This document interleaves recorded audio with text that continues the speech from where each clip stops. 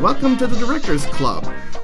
Here over at the club, we take a look through the director's entire body of work through a single episode. Something that we end up doing like 2 times a month. We look through directors like legendary films, like groundbreaking debuts, and like hidden gems among their filmography. It's going to be really cool to go and like see the different kind of themes and ideas that come across when you manage to look at a director's work all in one place. So come on and join us on the film journey. The journey takes us today out to Poland for a very, very interesting and unconventional director, Andrzej Żuławski. And to help join me on the journey, I have 2 incredibly special guests. The first guest I'd like to introduce is a person who I was very fortunate to join in discussing Adam Egoyan in an earlier episode of the Directors Club. He is runs the Supporting Characters podcast that's also a fellow member of the Now Playing Network, along with the Directors Club. And you can also have seen him recently on a podcast discussing the music of Prince. May I give a really warm welcome to Bill Ackerman. Thanks for having me, Al. Hey, it's a total pleasure. I had a blast going over with Egoyan with you, and it's great to have a fellow traveler go look through the works of Żuławski with. So, very much looking forward to it. And my other special guest is someone you may recognize from being a very, very frequent visitor to Directors Club. It helps because he is the founder of the Directors Club. I'm very happy to welcome Jim Lachowski out here. Hey, welcome back, Jim. It's great to be back, Al. My voice has kind of changed since I was on this here podcast, but I hope your listeners don't mind. Got a little bit more of a baritone. Oh, no, seriously. It's great to be back. I'm both intimidated and overwhelmed and excited to talk about this here director. There have been instances where I kind of, was a little wishy-washy, or at least I kind of, in some cases, like with Tarkovsky, I just up and bailed. I was like, I don't know if I can handle this. This is too crazy for me. I don't think I would have done that in this case, simply because there are certain elements of this man's work that I find utterly transfixing. But at the same time, we'll get into this, of course, in terms of themes. I'm not entirely sure what each film is trying to convey and say. Right. I mean, I feel like you have to be somewhat familiar with, Poland's politics and the communism uprising and all things like that, too. Well, it's funny, Jim, because we talked about Kieslowski on this podcast before, and that's true. That's a director where the knowledge of Poland and politics, informs a lot of the early films, and how well those films play with or without that background. Good point. Yes. Yeah, because that was something I was thinking about with this. Because, for me, I've been a fan of Żuławski for a long time, but over the years, I've met a number of people that are more articulate on his work than I am. Daniel Bird, Sam Deegan, Kayla Janice, a lot of people that have written about him or talk about him on podcasts. And so I'm a fan, and I'm coming to it from a film fan perspective, but I haven't read a Dostoevsky or a lot of the literary sources that his work is rooted in. So I'm just coming to it, as openly as I can, but I am not an expert the way some people I know are. It's just, you look at these films, and I know, Al, you're a skeptic on him. I know we'll get into that, but I think one thing I wanted to bring up is whether or not these films could be read as elitist, because a lot of them do benefit from having read the novels or knowing the politics or knowing the history, that what might seem incoherent actually has a lot of layers to it. It's actually very highbrow cinema, but it's also very visceral and rooted in genre. So it's there's a label called artsploitation. It really is artsploitation in that it is art film in that it requires a fair amount of highbrow education to get the most out of it, but at the same time it's very lowbrow in that it's dealing with gangsters or sexploitation or horror or things that are maybe a little bit pulpy for things rooted in high art literature. So it's an interesting animal, beyond just the stylistic tics, just the fact that the content of it is such a mishmash of high and low influences. It kind of like reminds me about like how the approach that Monty Python had. I mean, they were all like had this incredibly high level of education, and they would and their like gags would like consist of like stuff that would be incredibly well versed in British literature, and then just and then he would have a fart noise at the end in a Terry Gilliam cartoon at the end of it. Definitely mixing the highbrow with the lowbrow. Right, and in your impression, Bill, both in your own like general impression on Jolafsky and what you've heard from these experts, did they basically treat Jolafsky in this artsploitation like manner? In other words, that it's an incredibly highbrow subject that explores some lowbrow genre elements? I think in every case, possession was the doorway in, as far as it being this outrageous quasi-horror film. I mean, it was marketed as a horror film, but I know some that kind of resist the label being applied to possession.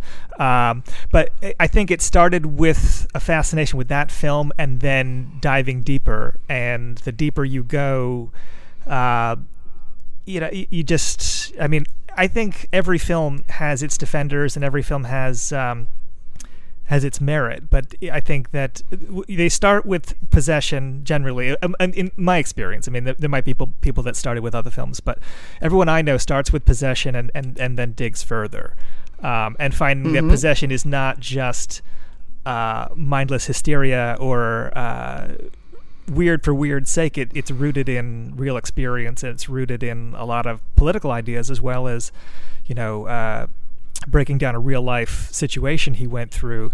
But then you go through all of the films that feel like dizzying and mad, and they all have, there's intention behind it. It's not just random histrionics.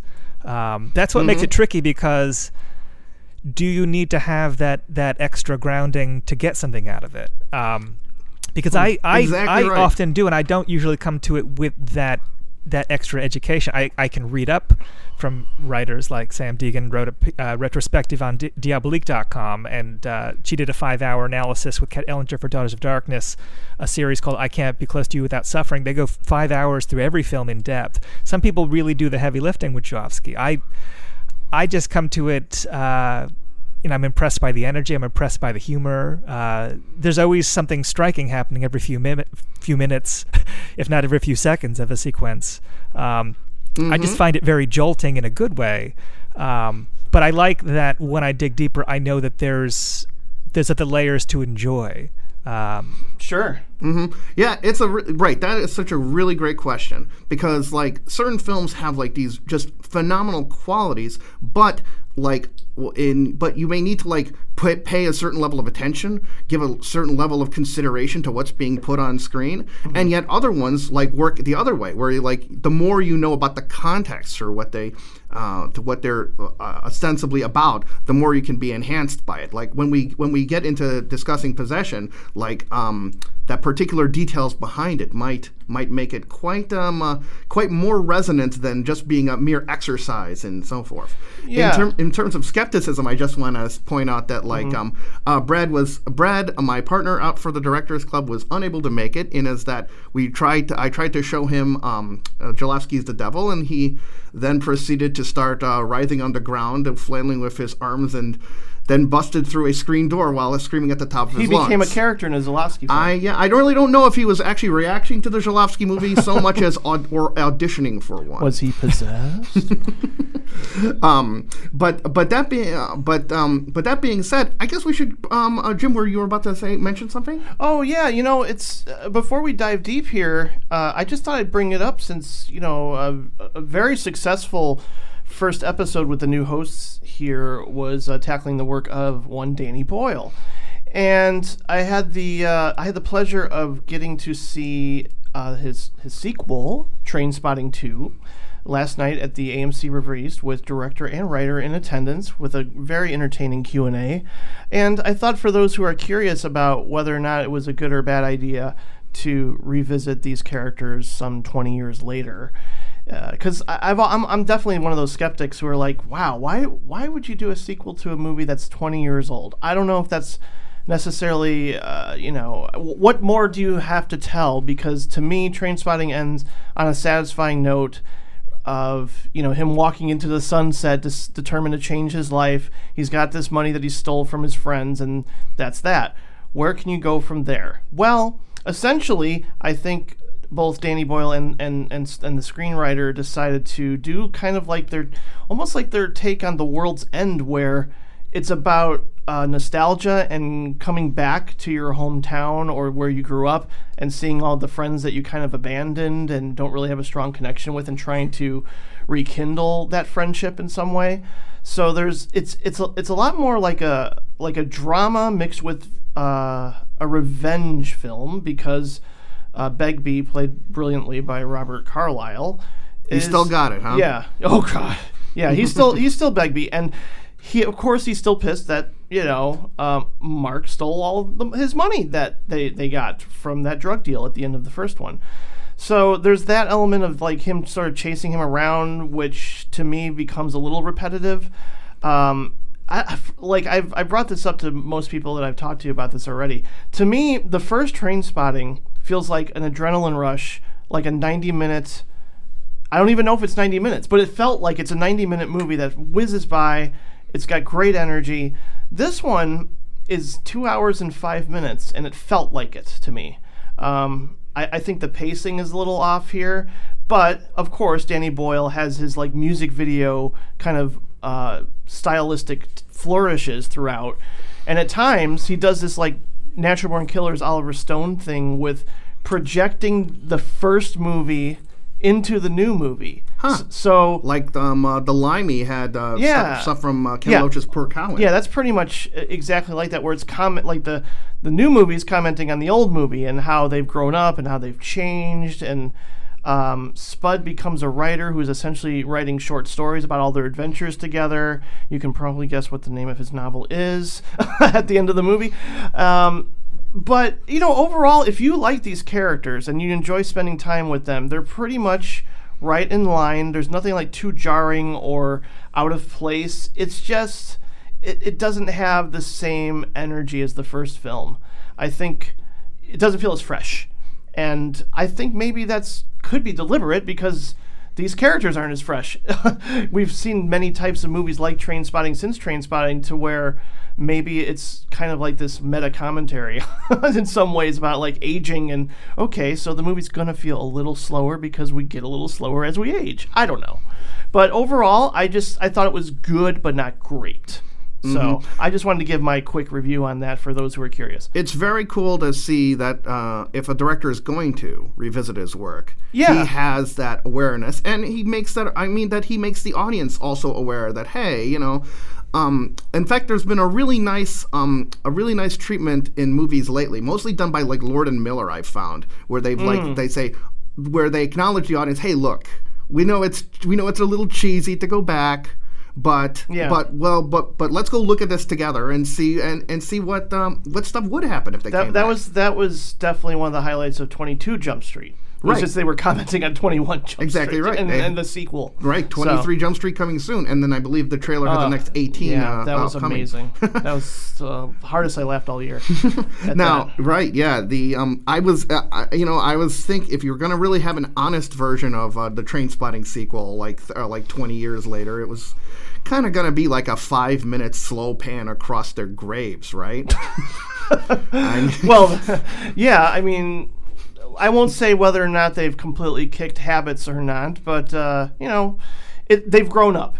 I mean, everybody except Begbie is essentially changed to some degree, but in interesting ways that don't feel forced. So funny. That just occurred to me. Like it's Bruce Willis as Begbie and Old Habits Die Hard. Oh, nice. That would be perfect. But yeah. Well. Fortunately, we have a director now that will go and like calm some things down and not have the intensity at the level of like. Oh yeah, this guy is almost like Kelly Reichardt. This director we're going to talk about. It's just very low key. I am super curious as to your guys' impressions on Andrew Żuławski's like very, very early films that he had made out. I believe in the late 60s. He made some short films in I think the late 60s or early 70s. And did the start of Żuławski's style make itself manifest? Well, there's There's two short films that were made for Polish television, The Story of Triumphant Love and Pavancello, that both came out in the summer of 1969. I think there might be other short films that have been discovered that are not part of the official canon yet, but I haven't heard more. I've been hearing that there's more things that have been discovered, but I don't know details beyond that. But these are the two that are in circulation. I actually saw them in color at Brooklyn Academy of Music maybe 5 years ago, but they were broadcast in black and white, and that's the copies that circulate now are in black and white, and they look perfectly fine that way. Story of Triumphant Love is it's a love triangle film, something that love triangles are something that come up in a lot of the films. It's a man visiting a couple. He's friends with the man, but he used to be in love with the wife, and which creates tension when he comes into their visits their mansion. He's been traveling abroad, and he performs this song, or a ritual rather, like his friend that is traveling with him. They perform a song called the Song of Love. That has like supernatural properties that allows him to stab himself with a dagger and then remove it unharmed. Like right off the bat, it's like you're having some almost like hint of a supernatural quality to the storytelling, but it's ultimately a melodrama, and it's not as stylistically over the top as the feature films of Żuławski. It's a lot more. It's a little bit more subtle and more like a conventional melodrama, but it's interesting. It's scored by Andrzej Kaczynski, who was the composer on nearly every Żuławski film. It's also the first one that has a love story between a man and a who's dying of a fatal illness and a woman. But it has like almost an element of like a. I mean, I've seen it compared to like. Roger Corman's Poe films. It reminded me a little bit of something like I Walked with a Zombie for some reason. I don't know why. Maybe it's like some trance-like behavior at night outside. But it's interesting. It's not of the level of his feature films, but it's for fans of his work. Some of the themes start emerging at the very beginning, so it's worth it for diehards. Pavancello is about a violin player scoring a silent film who falls in love at first sight with a beautiful woman in the audience. Love at first sight's another big theme with Żuławski, and he can't concentrate from looking at her on what he's supposed to be playing and gets fired from his job, but he's then hired on to give her violin lessons, and he becomes fixated on her, and I don't want to tell you the ending, but things end on a bitter note. But that one is also you can find it in black and white, and it has maybe like it looks really effective in the black and white transfer that you can find of it, like the shadow and light and composition. It looks really kind of handsome looking film. And both films, Story of Triumphant Love and Pavancello, deal with artist musician characters. The man in Story of Triumphant Love is a painter, and then the guy in Pavancello is a musician. But they're more restrained than the third part of the night on forward as far as the style. You're not going to get the same level of hysteria that you might expect from a Żuławski film, but they're interesting. Are these available anywhere?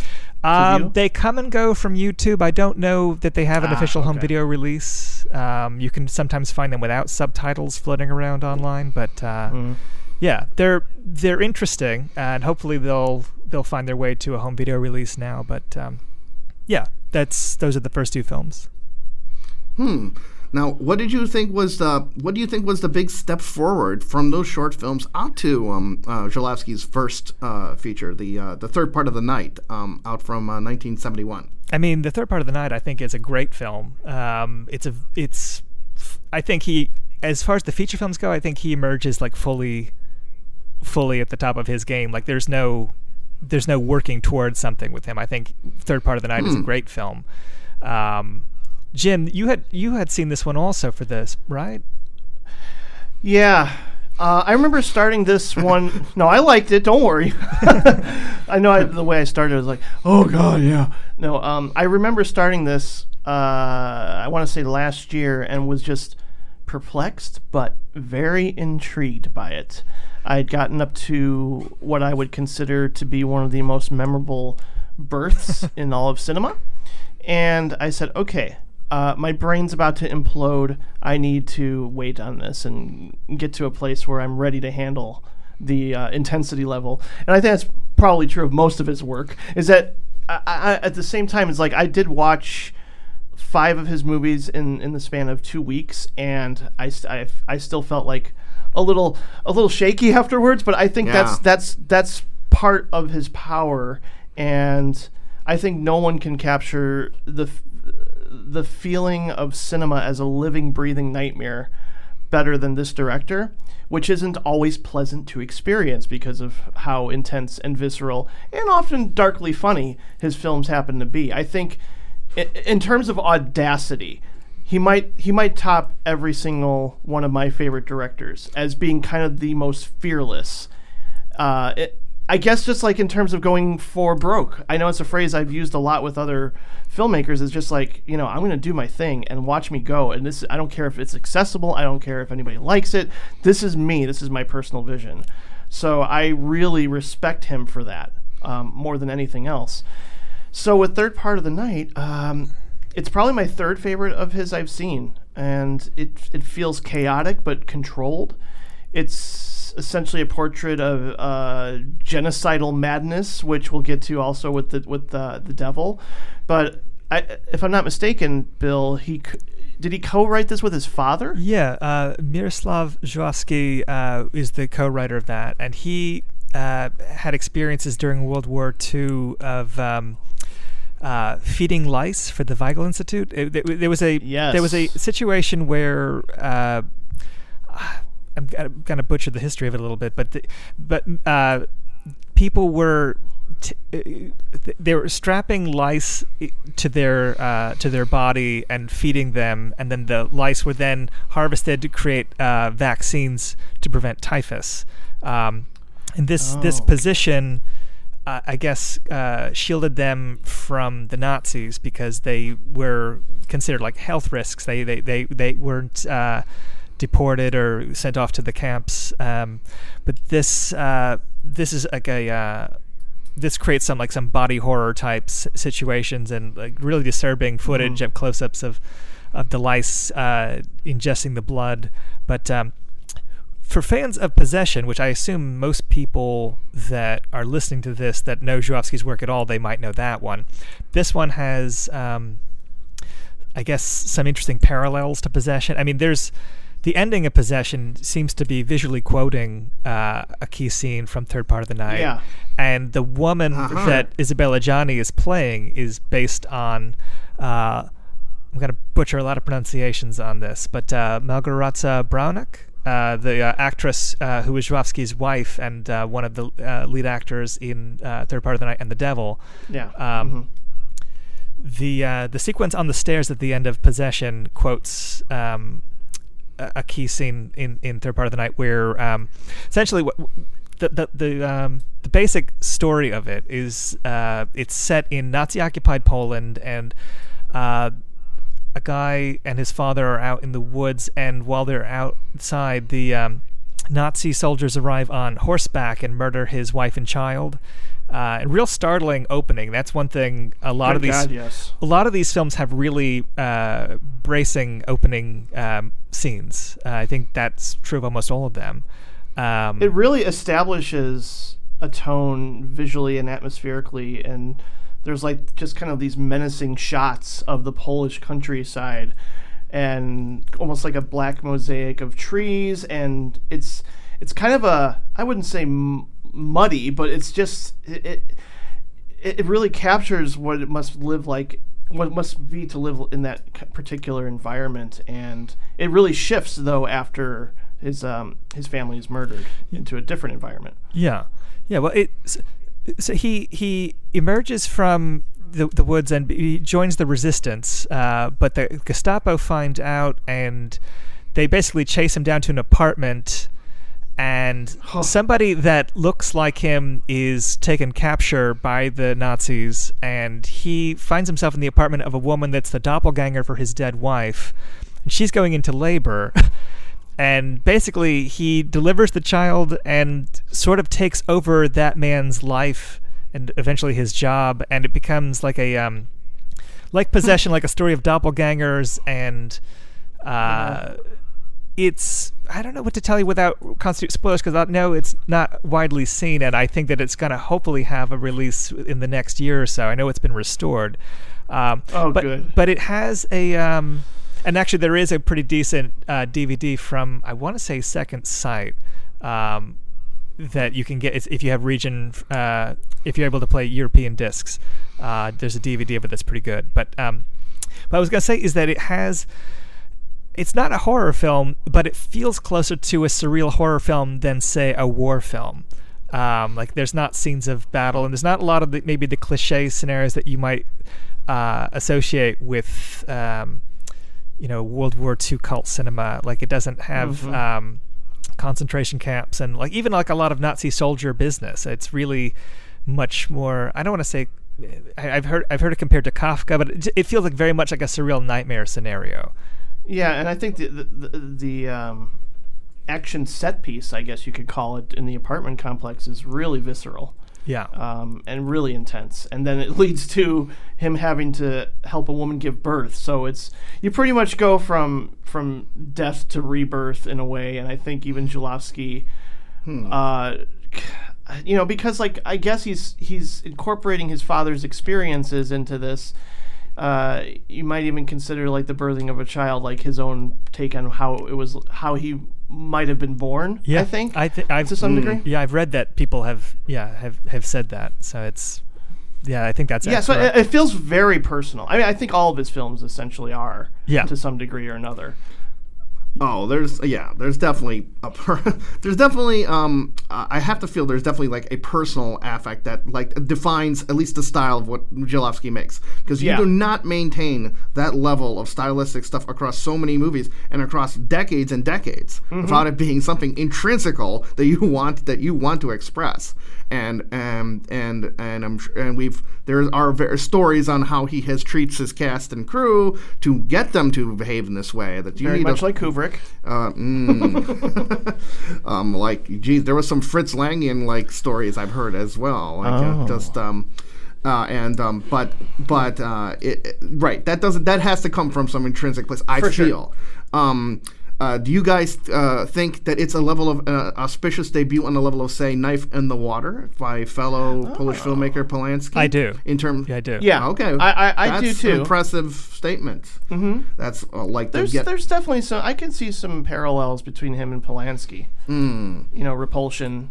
Yes. Possession. I could see them tying in together. Right. Repulsion also uses the environment in terms of expressing the claustrophobic tension of the characters in a way Possession does. Yeah. Which the way 100%, as you guys have effectively described that third part of the night, it almost could be his later film could be called Repossession.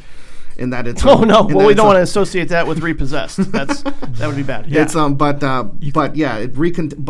can recontextualizes the themes that were already evident in his first movie, but it gives it a little bit more of an apocalyptic feel, maybe a little more social situation too.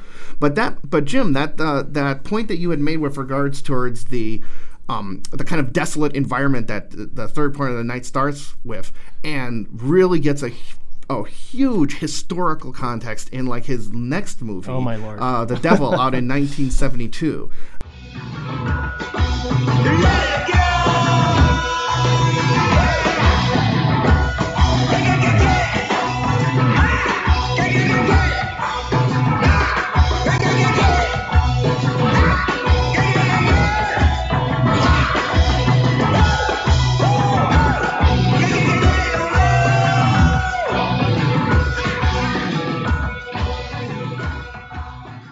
You know what you're in for in the opening scene. I think that's what I mentioned that really quickly.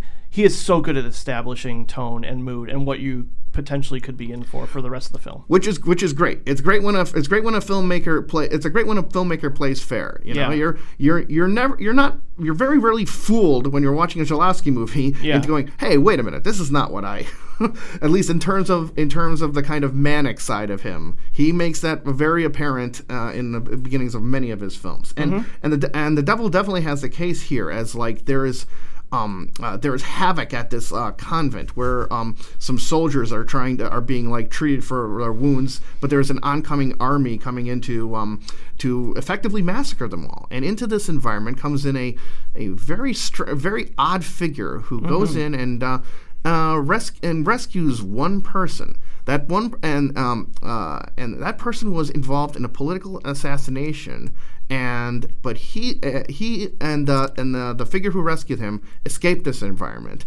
And over the course along with a nun. That's right. Along with a nun, they bring along the way, and over the course of the movie, like the figure leads this escapee across like.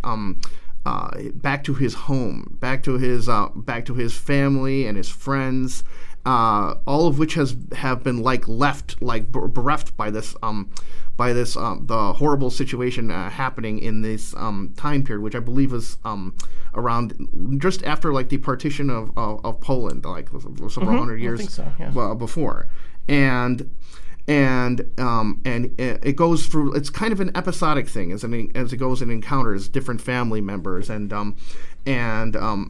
his friends who were like fellow revolutionaries, but he was the guy volunteered to actually take the assassination hit, and the mysterious figure, just his motives. And his behavior towards guiding this guy, goading this guy, and the kind of things he connives them to do is sinister and weird and eerily fascinating in a whole number of ways. Like, what's like your guys' impressions on when you saw The Devil? Go ahead, Bill. So I've seen The Devil twice on the big screen, and I've also seen it on DVD, and it actually works great with an audience. I bet. You know, The Devil is funny because, I first came to it, and I watched it mostly as a quasi-horror film. And I guess it might have been made with the intention of taking advantage of the success of Hammer films, maybe, or Witchfinder General, that kind of thing. But I know that it's also meant to be read as, it was so political that it was suppressed by the government. I don't even know that it plays as a political film if you don't know the backstory of it, because it's about, political prisoner being freed to rat out accomplices, and the government probably correctly read that as, as political commentary, and so it was the reason that Żuławski left Poland. But I think it's one of the most compelling films in the canon with him. For me, I think that it foreshadows possession in a way, in that it's the horrors of coming home to find your domestic life turned into a kind of a horror show. It's very funny. It's got some very bizarre moments. It's just, in a way, it's almost kind of like a road movie, I guess, because it's just set piece to set piece, and they're on horseback, so you could say it's like a demented western or something. But it's like Żuławski's Logan is The Devil here, because that's just going on the road and having interactions with various different people and coming across some really interesting characters. There is definitely some Wolverine-like behavior, and by that I mean the vicious animal. Yes, I'll say. Yeah. I think the first horse getting its throat cut in movie history, maybe. Yeah, maybe. Simulated, we hope. Yeah. This movie. I was really affected by it, because the particular time period it was referencing is a kind of a dark period in Polish history, known as the Partition, and it was a period where the German forces, Russian forces, and Austro-Hungary basically decided amongst themselves to split the area of Poland up, and then Poland ceased to exist as a country until it got reestablished during World War I. And so it is literally a loss of in a director whose films so often deal with identity and loss of identity. It's a loss of identity on a national scale. scale. Yeah. And with that in mind, the desolation you see in the film, the dilapidated houses, the convent in complete chaos, in a way that, by the way, I think rivals the many scenes in Ken Russell's The Devils, a similar go for broke kind of filmmaker, and the fractured relationships, and also the very hard scrabble means of existence, the kind of things that people need to do just to survive in that environment, is so effectively bleak. I mean, and it combines its bleakness with a very lack of sense of hope and direction. Yeah, it's like they're almost embracing the inevitable self-destruction of the species in a way, and it's so intense after a while. And this one I felt very exhausted by, but I was consistently engaged with it and found it to be hypnotic in its hysteria. I know people who will immediately dismiss some of Zulawski's tendency to just, be on one volume level for the majority of the film. But I think he, the way he opens the film is like, okay, are you in for the ride or not? Basically, it's setting the tone for a lot of chaos that will follow in different environments and different situations. Again, I think he does really well with this idea of the corruption of humanity, and a lot of it done on a macro level scale but he focuses on one or two or three or four characters. And I really like how you have kind of like an idealistic young man who wants to fight for his dreams winds up being corrupted or twisted into this instrument of violence. And that's essentially what war does. And it does it to, anybody. I mean, you can look at a flip side of that and see, like John Borman's Hope and Glory, in which a child essentially turns war into a playground. But for the most part, it is horror. It is chaos. It is, just this feeling of hopelessness when this kind of violence is everywhere. And, I don't want to get too political, but at the same time, I worry about the state of our nation and just the escalation of violence and certain prejudices that are taking place. I will never think World War III is going to happen and we're going to be affected and it's going to all go to hell. But at the same time, I think Zulawski embraces the emotional impact of being surrounded by war and violence and genocide. Yeah, I want to use that as an opportunity to just point out Zulawski's overarching kind of style of directing actors, sure, and how this reflects on The Devil in two particular ways. First off, I think a lot of the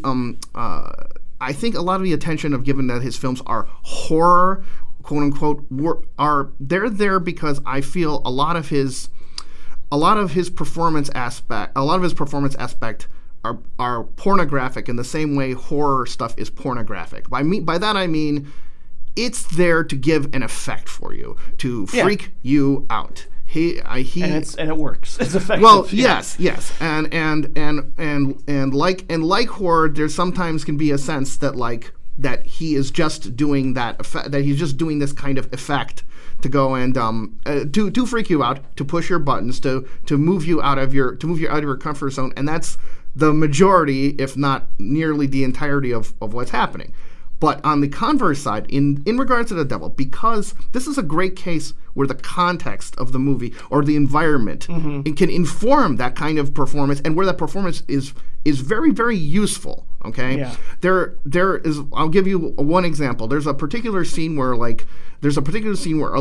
lady who has become a prostitute picks up a suitor, and when she finds out who the suitor is, she shrieks at the top of her lungs and screams, running around from room to room. However, when finds out that the suitor is her son, if you think about it, that's kind of not a particularly horrible reaction to find out someone you've just been about to sleep with. You know what I mean? Certainly. Yeah, but I think you're right in that a lot of emphasis is placed on histrionics and screaming in Zulawski's world, and I think that's kind of like the surface level just like only focusing on like, oh, his movies are so loud and intense and full of screaming women, and I'm just kind of like that's minimalizing it a little bit, like just sort of focusing on just that is not really the way to go. There's certainly allegorical elements to look at. I'm certainly not in tune with all of it, and I don't know my Polish history, and I kind of want to now. I would say beyond just I was going to say just beyond the fact that the acting style is very distinctive, the camera style and the way that everything is in sharp focus in most films. It's a very, I mean, I guess in terms of like American films, you could compare it to like maybe the most hyperactive like mid-period Scorsese kind of camera work, but I think it's even more aggressive than him. In certain films, like definitely in the case of The Devil or L'Amour Brock, not in all of them, but I mean in some of them, the camera work is just as caffeinated as the acting, and then it's also the situations that happen are also. I mean, you could compare. This is probably not it's a superficial comparison, but it's someone like early Almodovar, like just the absurd melodramatic events that occur, things that are surprising have to happen. Like there's an impatience with Żuławski that I think, especially the early films, where I think that he needs. There's a sense that like even though he had a long career, it has that same kind of nervous energy of like a filmmaker that might not get another chance, and so let's cram ideas in. But it's not as overloaded a frame as like someone like say Terry Gilliam or maybe Greenaway, or like people that really stuff the films with things like this. They still feel kind of like sleek, but they're just. Things come at you so fast. I mean that's why like taking notes for some of these films was just it's hard to keep all of it straight sometimes because so much information keeps coming and coming and coming.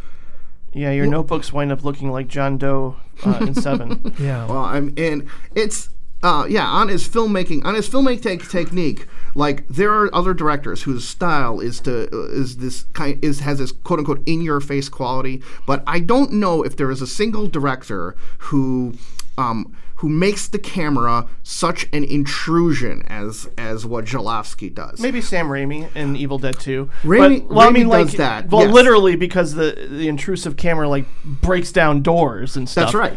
But yes. no, here it's especially in Possession. I agree, Bill, that it's very sleek and it glides. Like the Steadicam is smooth.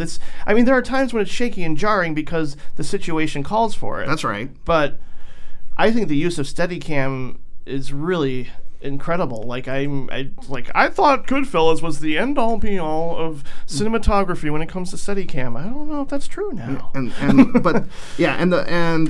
in a similar way of how Raimi just has the camera literally intruding into the house, like the camera in The Devil is super effective, I find, in exposing an intrusion in society. Like whether it's like parties or family or gatherings or or there's even actually a performance troupe in the film. Like the camera moves in as if it's an intruder that does not mean that does not mean well for the characters and that it's looking at.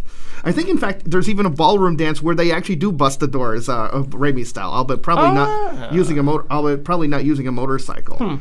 And the sense of the intruder is also, I find, really fascinating in it because the mysterious figure who rescues this guy, he's malevolent for sure, but then he's also like whimsical. There's a sense of joking and riddling that he does. He does seem like a Terry Gilliam character. He does.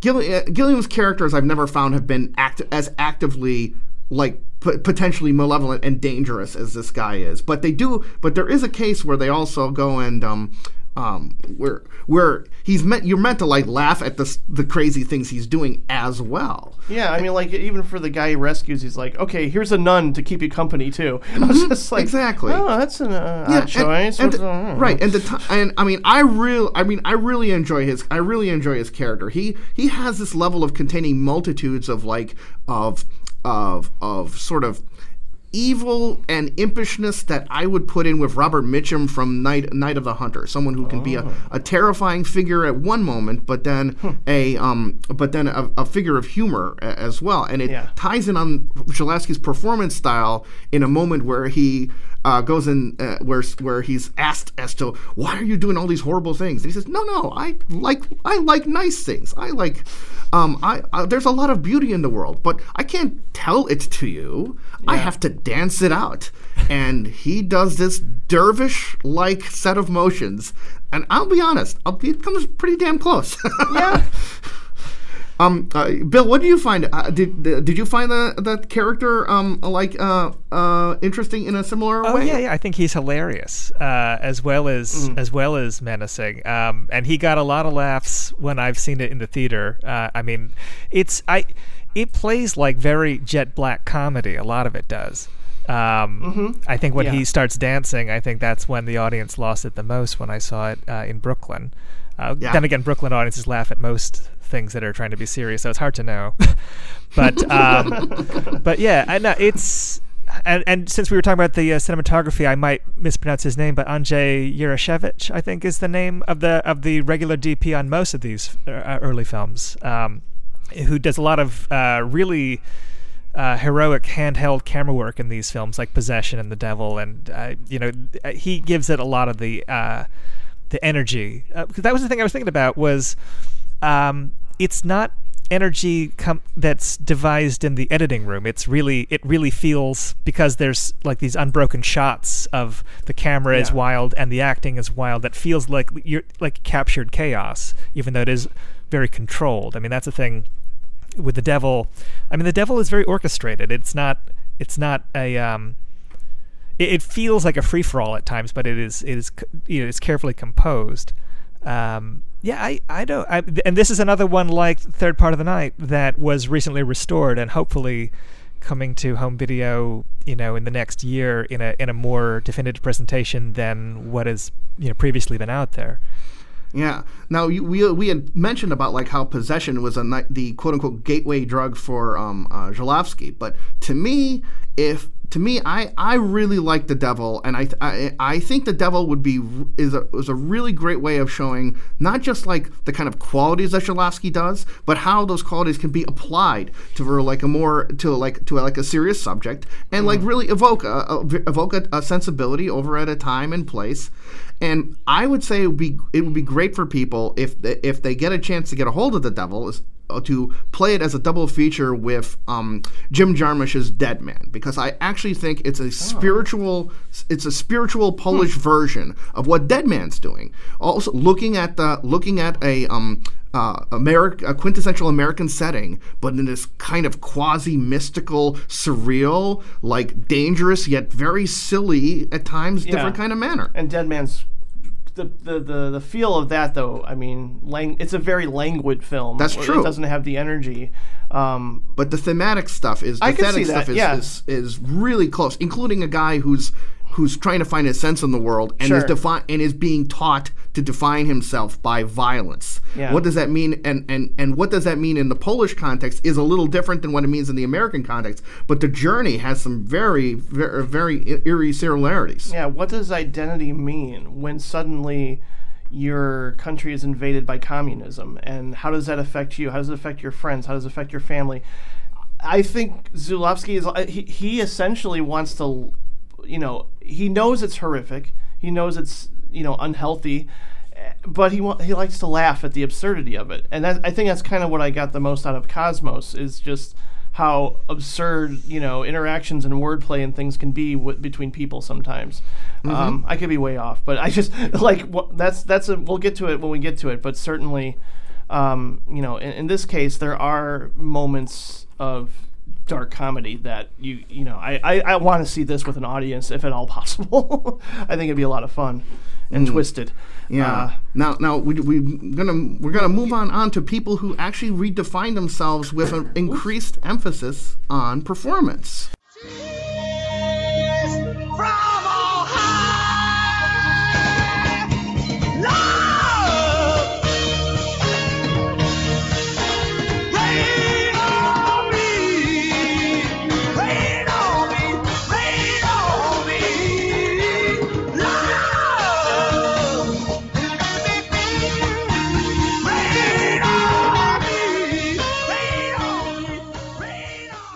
Yeah, I didn't get to see The Most Important Thing Is Love, but it's the number one. It's the one I want to see the most. It's it's a really nice one. It's a 1975 film about a photographer who moonlights in filming pornographic scenes. Has takes some photos of actress played by Romy Scheider in a kind of a period piece type film, and later he comes to her house where she's like living a in a kind of weird rental arrangement, like living a kind of a hard scrabble life, just trying to make it as an actress, and through his own efforts. By talking with the gangster people who he employs him at times, gets her into a role of in a play of a very unique version of Richard III, where the titular character is played by Klaus Kinski, and through that look of the play.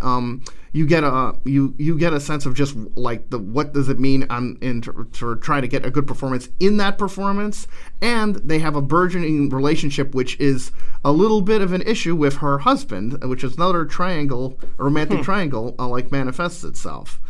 Coming off from those first two films, it's a little bit interesting to see how Zulawski applies the brakes on his hyperactive camera moves in this one, and I've also found that this was quite of a tour de force for Romy Scheider, who's often presenting herself without any makeup, and takes herself to several really, really vulnerable moments in the film.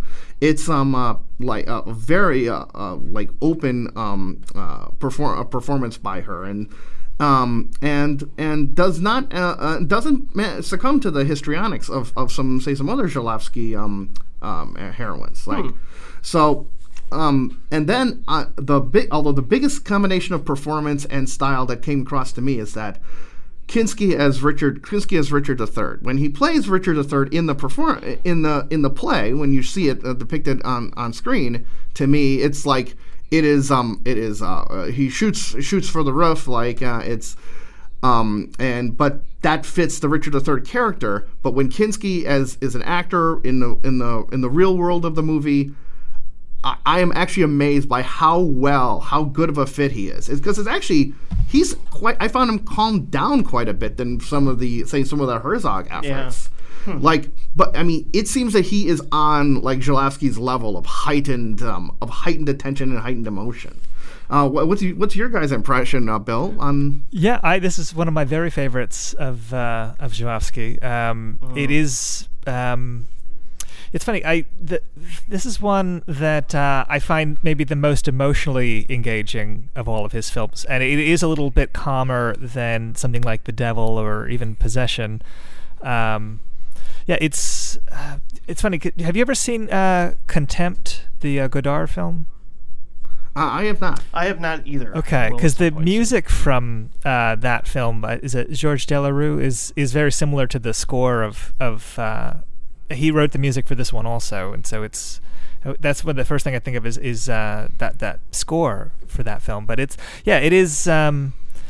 interesting casting too, because it's an international co-production, and so they bring in Fabio Testi to play the lead character, who would be known for Italian cop and crime films.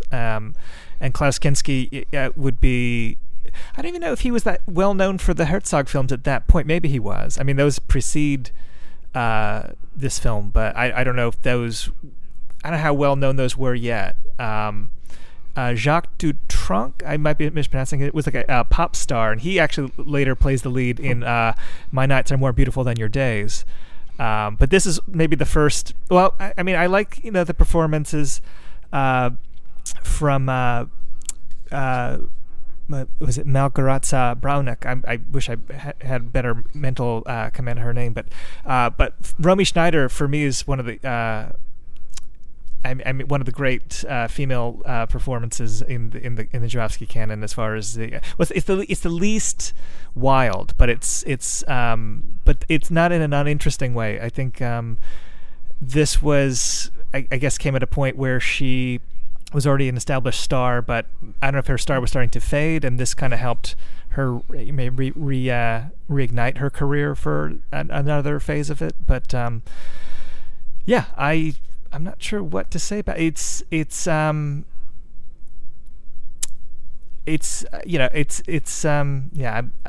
back to you. I'm not sure what I want to say there. Well, to me, as Al was describing it sounds like it has some correlations with La Femme Publique.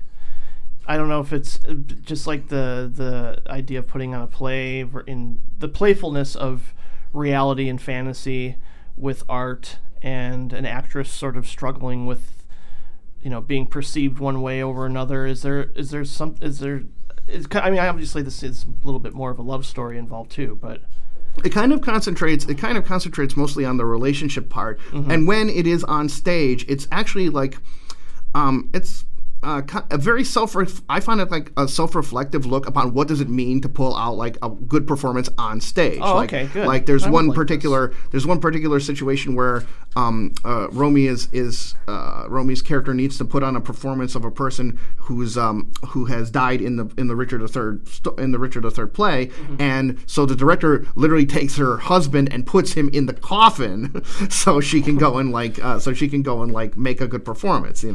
I think that's went a little bit too far, but that's kind of a weird accusation to make in a Zulawski film. It's actually it's very muted, and it is to the point of like to how far do you go to like put on a performance. I like artists deconstructing their own art right before our eyes, and obviously one of the strongest examples is Charlie Kaufman with Synecdoche, New York. Mm-hmm. And like with the photographer has a pretty interesting like a kind of level of noble drama that this guy has of trying to get above his station by like using by sort of help.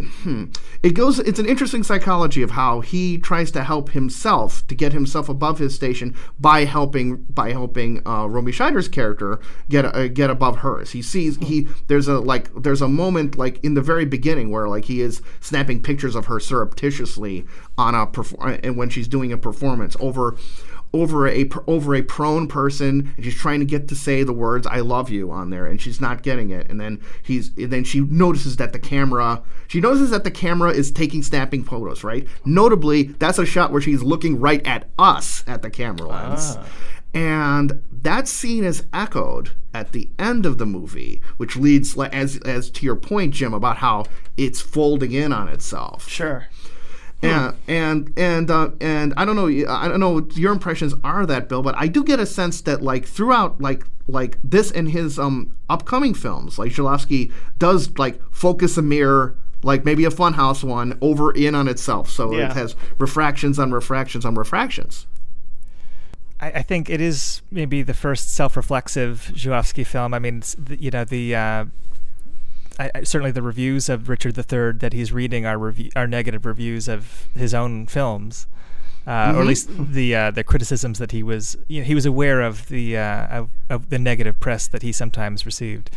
Are they really criticisms of his earlier features? Yeah, well, Zulawski's earlier? Yeah, as far as the hysteria and all that, I think they are quoting some bad review he got, but.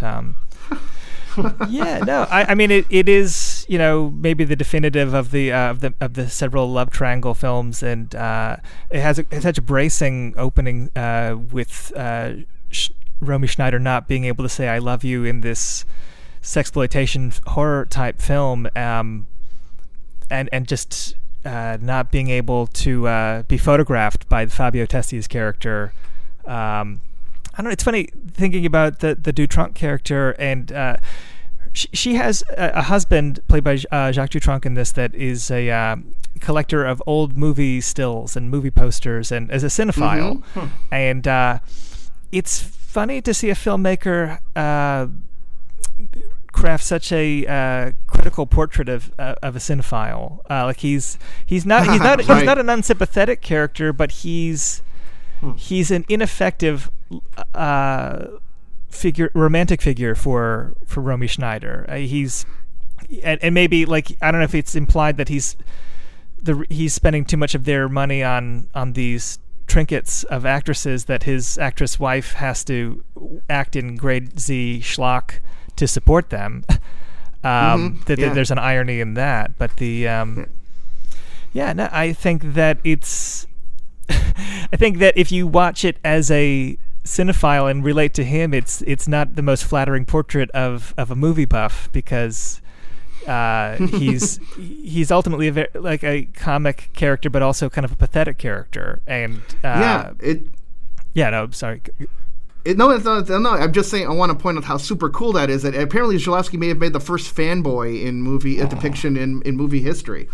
And I'm also curious as to what you thought about like how it informs his character, especially the decisions that he makes, near the end of the film. In what way do you think like he just like? Does he idolize Romy Scheider's character, or in what ways do you think he feels he's falling short? Who, Jacques Dutronc? Or yes, yeah, Dutronc.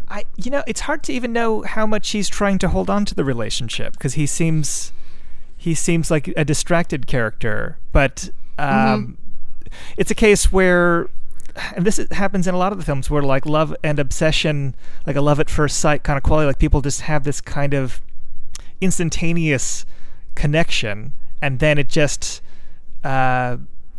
they can't fight it. Yeah, they can't resist it, and all the melodrama kind of ensues from there.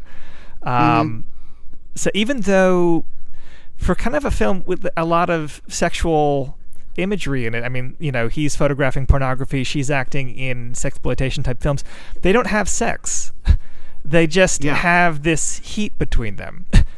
That's surprising. Right. It's really cool to see through his filmography. There's different points like where Zulawski manages to hold back, and I think something in the most important thing is that he gets to a level of emotional intimacy. The valuable thing is the connection that the people have. Like there is a really nice moment where they're trying to talk about, what are we supposed to do? You're supposed to invite me over to my play. You're supposed to invite me over to your place and so on. I said, why don't we just talk? And and I don't know how much of overarching statement like Zulawski was making about his own filmmaking or whatnot, but for this particular story, I think it's really notable how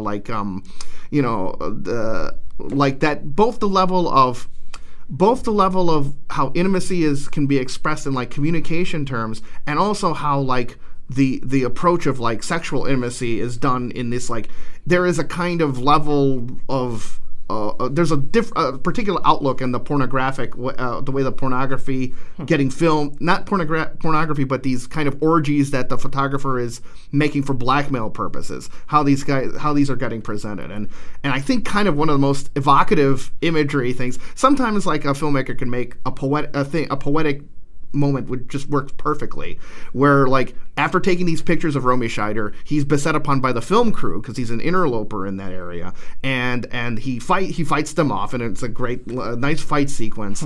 But then at the end, he's hidden a film in his mouth which has been punched, so he literally like almost vomits out a bloody piece, a bloody film canister, right. Which is like that's so what he's doing in an emotional sense. That's a good point. So I really like how you were able to to take these.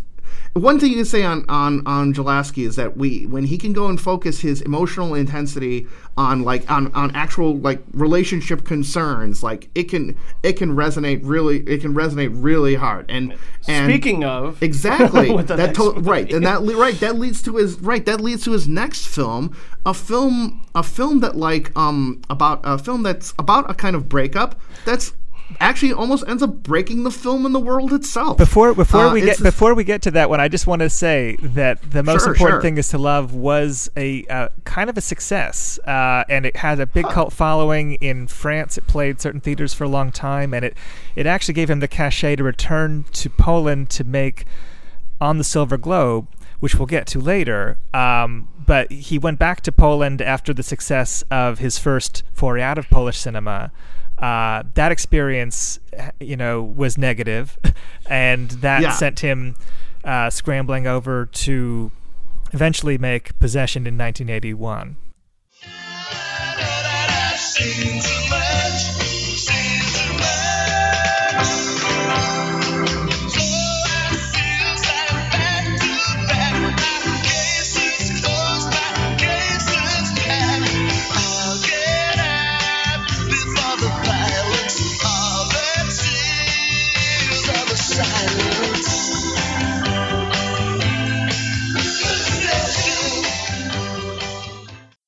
Possession was a film about like a couple played by Isabella Adjani and Sam Neill who have been experiencing this just a really harsh level of marital strife, and that's combined with that there appears to be some sort of like thing wrong on Johnny, and there's a mental breakdown occurring, and the breakdown just manifests itself after there was in worse and worse ways after she reveals that there was an affair, and Neil reacts in a level, the same kind of level as Tom Cruise in Eyes Wide Shut, in terms of like going for a pursuit. And then, that's a good one. And then it and then as Sam Neill digs deeper and deeper and pushes harder and harder against Adjani, and Adjani pushes back, things get more and more dire, and their environment themselves gets worse and worse, and it actually leads to a like just stunning moment of possession. Is it possession in a subway tunnel, to which then things get very, very dark and very, very weird. One of the most memorable moments in movie history. Right. Is unforgettable. I think this whole movie is unforgettable. I think, like I mentioned, the use of Steadicam, the set pieces involving confrontation and extreme anger are among the best I've ever seen. I don't know how much furniture probably got destroyed. But they did to furniture what like Blues Brothers did to police cars. Yes, and malls. Mm-hmm, But yeah, and Johnny gives one of the great performances of all time, without question. And in my estimation, this could be the best breakup movie ever made. It's like, what if Lars von Trier directed Kramer versus Kramer? Yes, if both characters are played by Cosmo Kramer, maybe. But Johnny is one of these, like, yes, it's one of these performances where I would put it like up with Renee Falconetti out from the Passion of Joan of Arc, and what Emily Watson did with Breaking the Waves, where like you just I feel both awestruck and worried. That's right. I feel concerned for them that they were legitimately pushed to a place of emotion that people feel in their worst moments. How could these two not have had at least like some not necessarily a breakdown after making this movie, but certainly did they just go off to a retreat and meditate, I hope, or just do something where they processed what it was like to inhabit these characters? Well, Isabella Adjani attempted suicide after it, but oh my god! But in a oh, wow. But in a way that Zhukovsky plays off as being not a serious attempt, just a a diva-like moment, I guess is how he plays it off when he mentions it in interviews. There was some psychological impact. It leads to the question, Bill: was it worth it? It is an amazing scene, but does pushing somebody to that level? Do we need to see that? Does the world need to see that? I think so. I mean, it's acting. Okay. She was recognized for it. She went on to, act. She's still acting. Yeah, I mean, it was a. It's a challenging part, but I think, she was a professional actor, and I think that I don't know if I don't think it, because she emerged from it fine. I don't think it was anything that. I don't think Zhukovsky was at fault, for pushing her to a point that was unprofessional, But I think that it was a.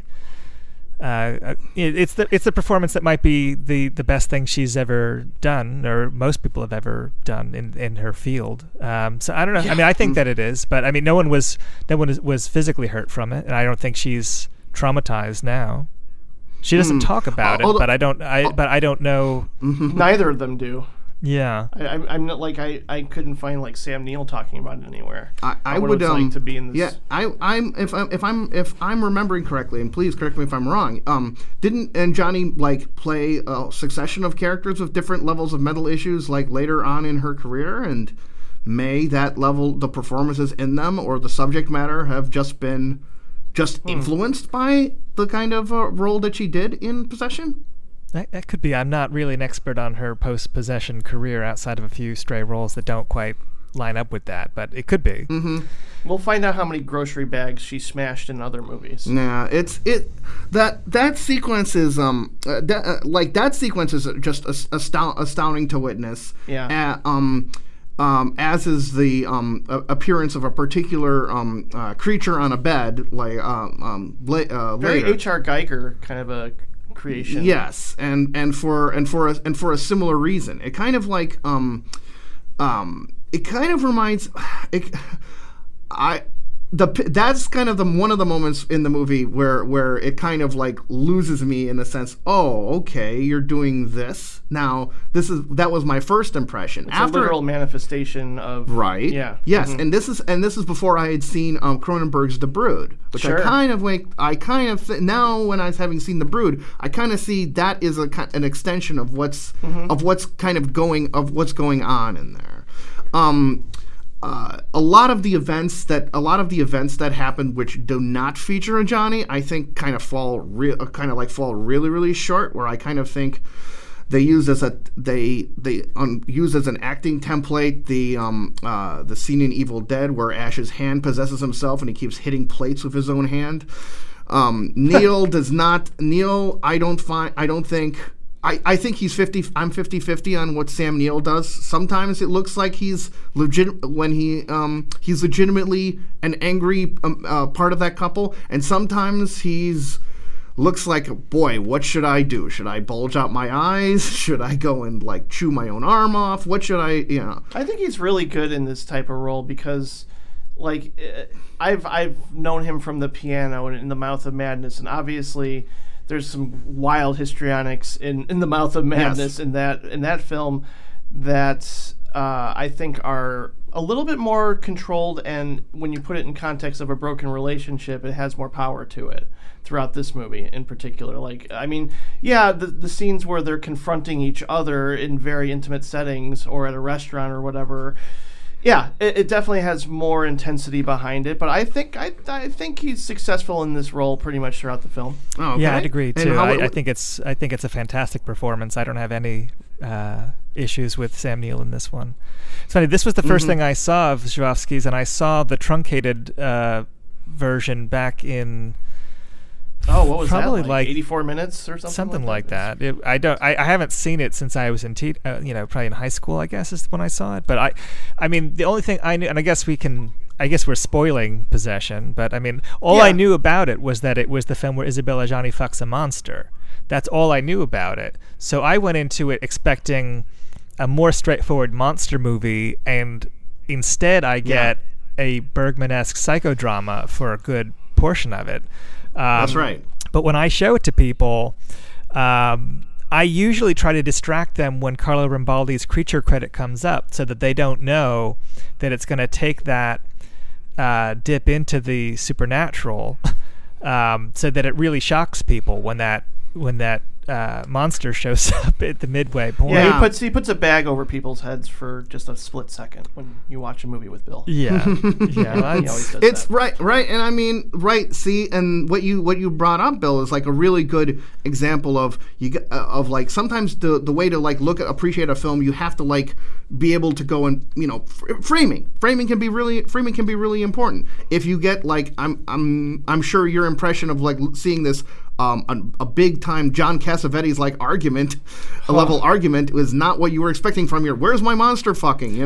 Right. Well, it was a case where I saw it as a teenager and thought it was interesting, but not what I was expecting, and I didn't think about it until I think my senior year of college. I met someone whose favorite film was Possession, and I was like, "Oh, it's that film with Isabelle Adjani and the monster.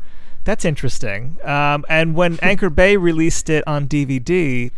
I blind bought the director's cut, which was, I knew, a much longer cut of the film. And I've been actually dying to see the old version of it again, just for sake of comparison, I guess Mondovision couldn't license it when they put out their Blu-ray version. I think maybe some of the soundtracks that had like more traditionally spooky horror music on the soundtrack, or like omenish kind of music. I forget, but they tried to make it more conventional horror film in the truncated version. But seeing it again, they do on in the full cut, it became one of my favorite films. It's still one of my favorite films, just in any genre from any director. And actually, I should say that the audio commentary for Possession is one of my favorite filmmaker commentaries of all time. And that really, I think that's what made me excited about Żuławski beyond Possession. Because it's funny, as a fan of his films, I mean, Possession is one of my favorite films, and at the same time I feel a little sad that many people probably will never see a second film of his, because a lot of them are not easily available, and a lot of them fall outside. I mean, you could sell Possession as a very interesting horror film to somebody, but it's a far cry from most of the other films, which are not genre films in that way. Yeah. But the comparison to The Brood, I remember bringing this up to Daniel Byrne. He didn't seem too keen on the comparison. Like, he didn't think that was intentional on Żuławski's part, and he knew Żuławski, so I mean, I take him at his word. But I find so many similarities with The Brood, from the fact that even just the fact that there's a school teacher as the other woman at one point, but even just some of the way that the child in the marriage is kind of framed, shirtless from behind, and the father observing the torso. Like, there's shots that seem like they're lifted from The Brood, and it could be coincidence, but I mean the Brood and the Possession both are about real life marriages disintegrating. In both cases, the woman gets involved with somebody in real life that had like I think Cronenberg's wife got involved in some sort of new agey cult or something, and I think Żuławski's wife got involved with some guy that was kind of like the Heinrich character, like a Buddhist kind of figure. There's a lot of parallels beyond the body horror things. But in both cases, it's someone working out like a painful breakdown of a relationship in a supernatural way. That makes it a very commercial way to exorcise some demons. But I don't know. I think that Possession, it's the only English language one. Is the other thing. Yeah, that's true.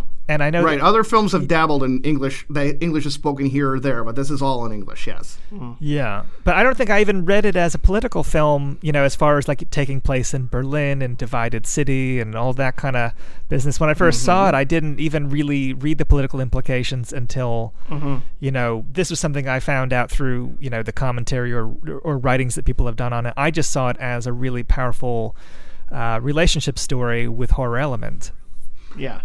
Yeah, it's a lot of Possession upon my first impression was that it was a exercise in horror through just heightening like just horror of like how like horrific on just a surface and volume level like the like a relationship's argument can be, and then just keeps upping the ante over and over until the end is like I find kind of a really vastly sour statement where like there's sirens going and it's the end of the world and kids should just go kill themselves in the bathtub because life sucks and there's no point, and okay, man, all right, that I like it's the end of their relationship is signaling the apocalypse. Right, exactly. Right. It's like seeing the first half of Melancholia and just cutting it a day. I kind of like that stuff. But when it goes to that extreme, I'm like, you know what? There have been times when I've been in a relationship and when it fell apart, it felt like the end of the world. But the frame in my mind. Yeah, and well, like when I first saw it, like I was taken aback by the fact that you're inserting stuff like the aliens or monsters and creatures and so on, and you put in even a little bit of an action movie, which is kind of another Żuławski stock in trade of like occasionally just putting in some Jackie Chan level like action histrionics. Like I love that you really need to drive that motorbike through like 15 blocks and then crash. Yeah. It's like, yeah, well, I mean, it looks awesome, right?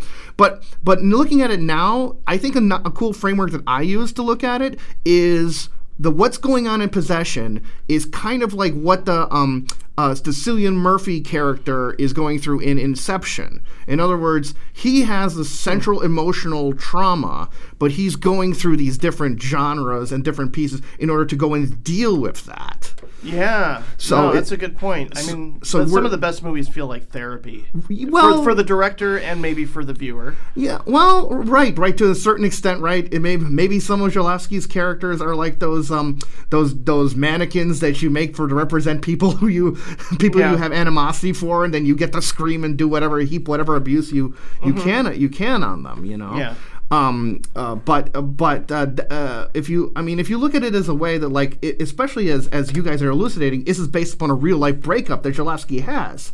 Mm-hmm. His way of settling it is to go and use those tools and the tools they have available in American filmmaking to go and, like, say, it's like a monster. It's like the apocalypse. Yeah. You know, and those elements that we are familiar with through the genre ways are used to go illuminate things in a very personal relationship way. I think that makes the film a lot more like, I think, resonant and relevant for people to check out. It's not just a shock fest. One other quick question before we leave the Possession is that, Bill, in the opinions of those Zulawski experts that you've talked with, those people who have really enjoyed his work, what did they think of Possession? Do they think it's kind of like just a kind of minor work, or is it one of his top films? Oh yeah. No, everyone loves it. There are only I don't know anyone that doesn't love Possession that likes Zulawski. I think some might feel that there are other films that they prefer that get overshadowed by Possession. But that's, Possession has a lot of things in its favor in terms of it has the horror element, it has the English language element, it has better distribution in North America than everything else. So up until Cosmos, but it has. It's. I think for many people I know, it's their gateway in, and I think people always have a sentimental attachment to it, even if they do fall in love with other films of his. That seems to be for me, it's the second favorite. Worst one he's done. Whoa! And and because even with the framework, I think it was. Is it just too much for you in terms of just? It's it's the way the different genre things connect to the central relationship does not come across too much for me, and also, like, I find the Non and Johnny performances just get more and more arch, and that the Heinrich character is I'm sorry, that's, to me, he's an atrocity. He is literally a guy who has absolutely no idea of the central emotional things that Zulawski is trying to do, and he's literally wing it. Let me just roll down the stairs. Let me just wave my arms like I'm indicating touchdowns. What do I need to do to look crazy in this moment? I'm like, he is I find him a massive turnoff. And up till movie that's coming up, that was like one of the worst performances of all time that I've ever seen. Whoa! And I like Dolomite. All right, so no, I can understand that react. I mean, like, I guess I understand any reaction to this movie because it's subjective, but at the same time, it's like, this is the breakup movie, though. It's just, like, it seems to just tap into the darkest side of post-traumatic stress and anxiety after dealing with what was potentially a self-destructive relationship, and you lack that awareness while in the relationship, and then as it's dissolving, you start to come to the realization that this was kind of eating me alive.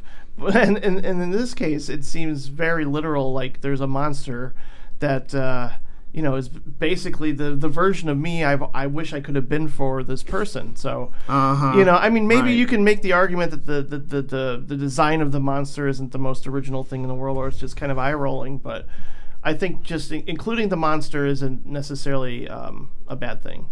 because it's just a manifestation of it. I mean, and this is to me, like, I just say, like, I just think the movie just takes a couple more right turns than that is necessary to enhance that, and it also lacks that kind of pivot of perspective that you would get from, say, from the second half of Melancholia or the second half of Ikiru. Something to say, yes, it's a horrible, painful, agonizing process, but sometimes the world doesn't actually end, and you have to go and acknowledge and deal with that too. And that's something that I do not find evident in Possession.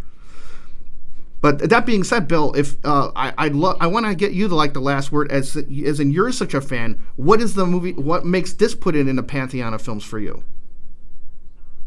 It's a painful film, but it's so alive in the telling of it that I just feel I feel an exhilaration from it. I think that I think it's very funny at times. I think it's kind of alarming at times. I think I like the use of the documentary style at one point when she's trying to articulate what's going on, and it's just her sense of language is breaking down. I think that it's such a it's kind of the most beautiful film that gets tagged as a horror film.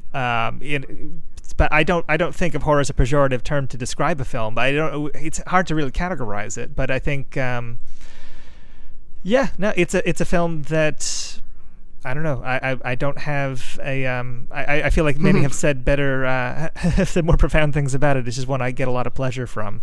I did show it to somebody on a date once, and she bought 2 copies of it for $50 a piece before it was even 40 minutes in. Wow! She was into it so much. So it definitely is the kind of film that moves people in very extreme ways. It does actually play the Anthology Film Archives every Valentine's Day alongside Modern Romance from Albert Brooks and Maurice Pialat's We Won't Grow Old Together. Oh, nice. So, they should throw in Chilly Scenes of Winter, and then that'd be a perfect marathon. They should. Well, the film that it reminds me a lot of is Nicholas Roeg's Bad Timing, which I'm crazy about, but I should try that one again.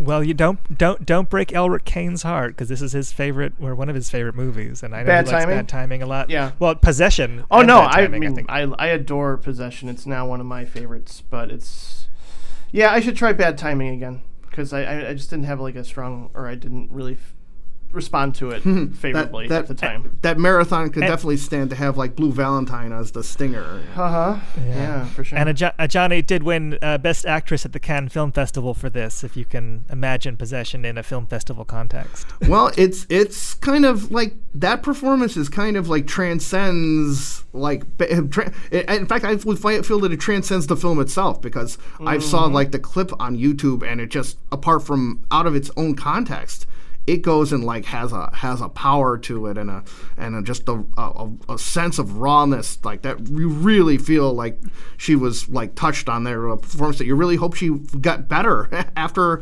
each take. Yeah, it's like she was dancing, or it was very operatic and just sort of.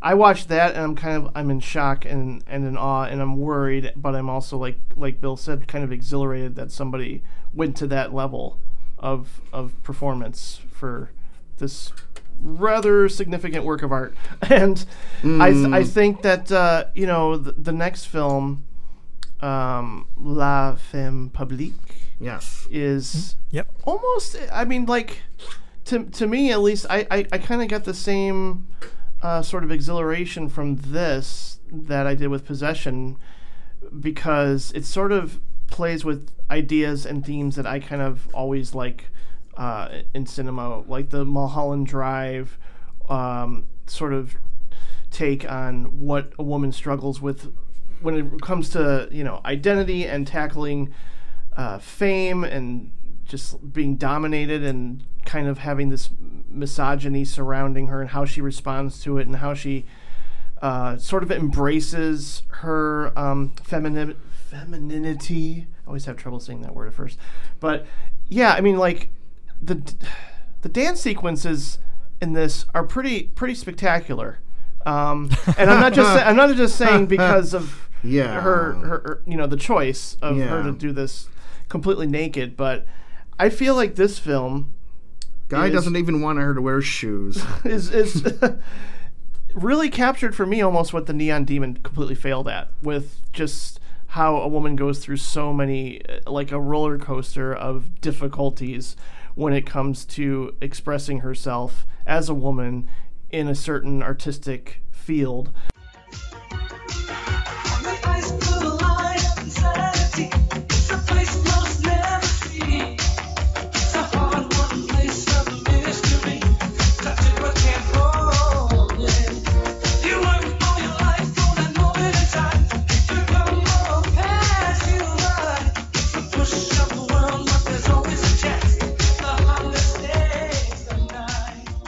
In this case, it's based off a Dostoevsky novel, like Bill mentioned earlier. And what's funny is, like, I was interested in seeing if there were adaptations of Dostoevsky, and then I watched this. I was like, oh, good. I guess I'm kind of watching one without knowing it at first. Yeah. It's an interesting question as to how much it ties into the Dostoevsky's original story. Yeah. This is also very tied into to the most important thing, is kind of also about a girl whose day job is doing these particular kind of quote unquote art poses for a studio, who's then picked up by a rambunctious, demanding director to have her star in this in a period piece. Yeah. And along the way, they meet up with a. She also develops another relationship with a literal scenery chewing, dishwashing guy who's also a want-to-be revolutionary, and wackiness ensues. Wackiness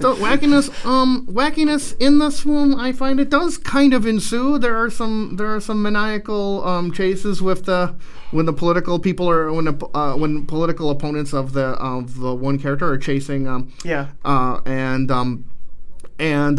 The photo shoot ones are kind of.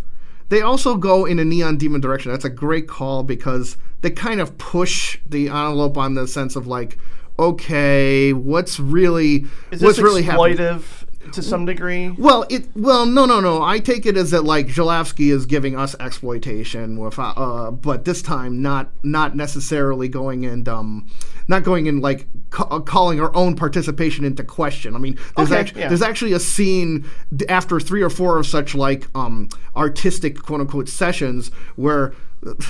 And what you had said about the girl working through her fate, I wish I felt that way. I kind of felt there was an interview that Zulawski made that was on the bonus materials where he was talking about, I like this story because it's about 2 people who use a woman for her own ends, and in the end, she wins by doing nothing, and they both destroy themselves.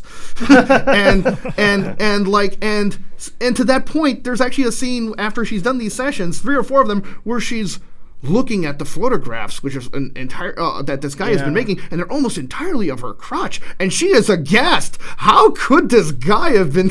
And you're like, come on, man. That is a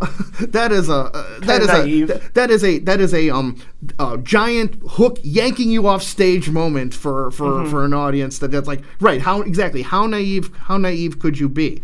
But Bill, how do you find it like this? How do you find this like is a Neon Demon like take on that kind of exploitation of females in the performance context?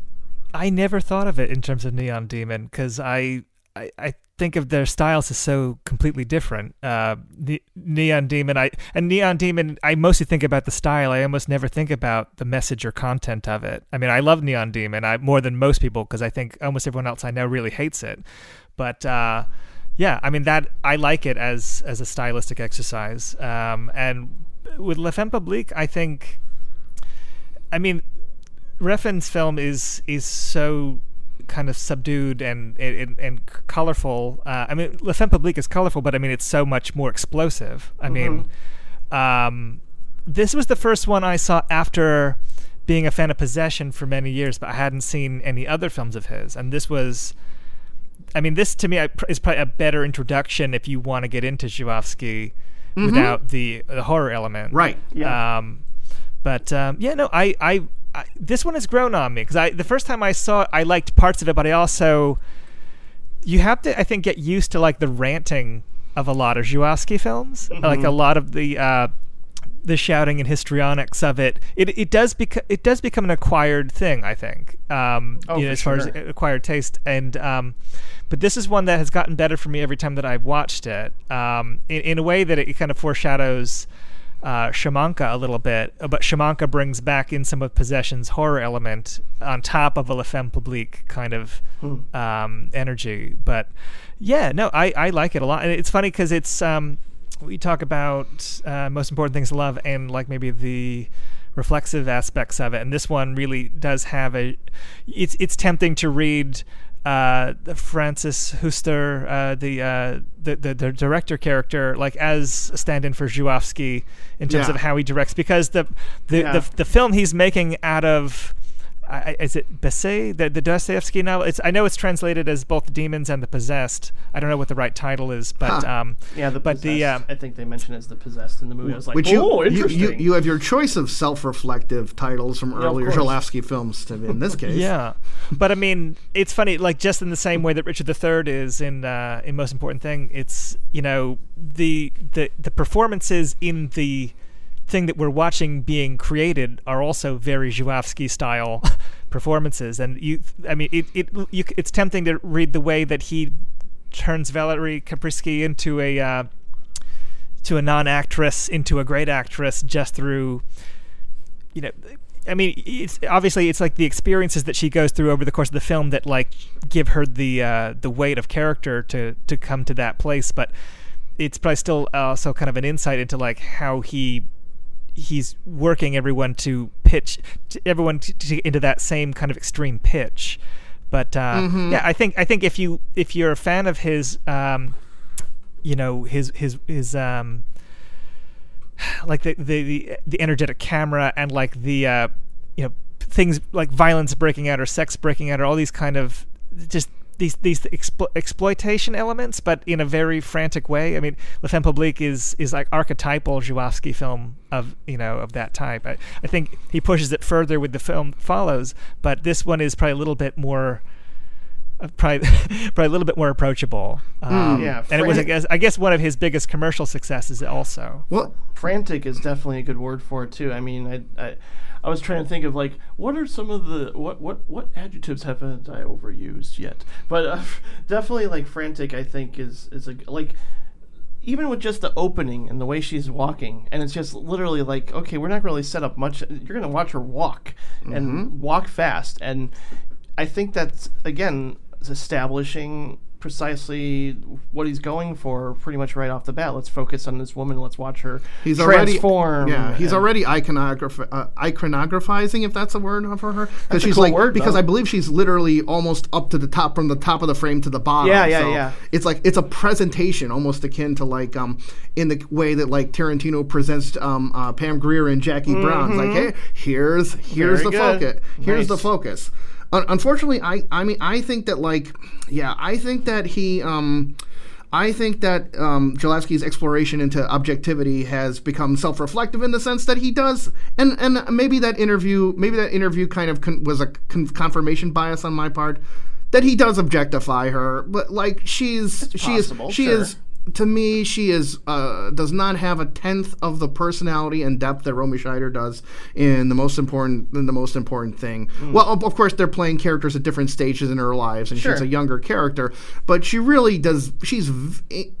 I find her incredibly inert in a lot of sequences. She's reacting to the mania that the director's doing, that the wannabe political revolutionary's doing, or she's completely shutting down at times. That's right, and she's completely shutting down, and her performance and her performance in at the conclusion does not.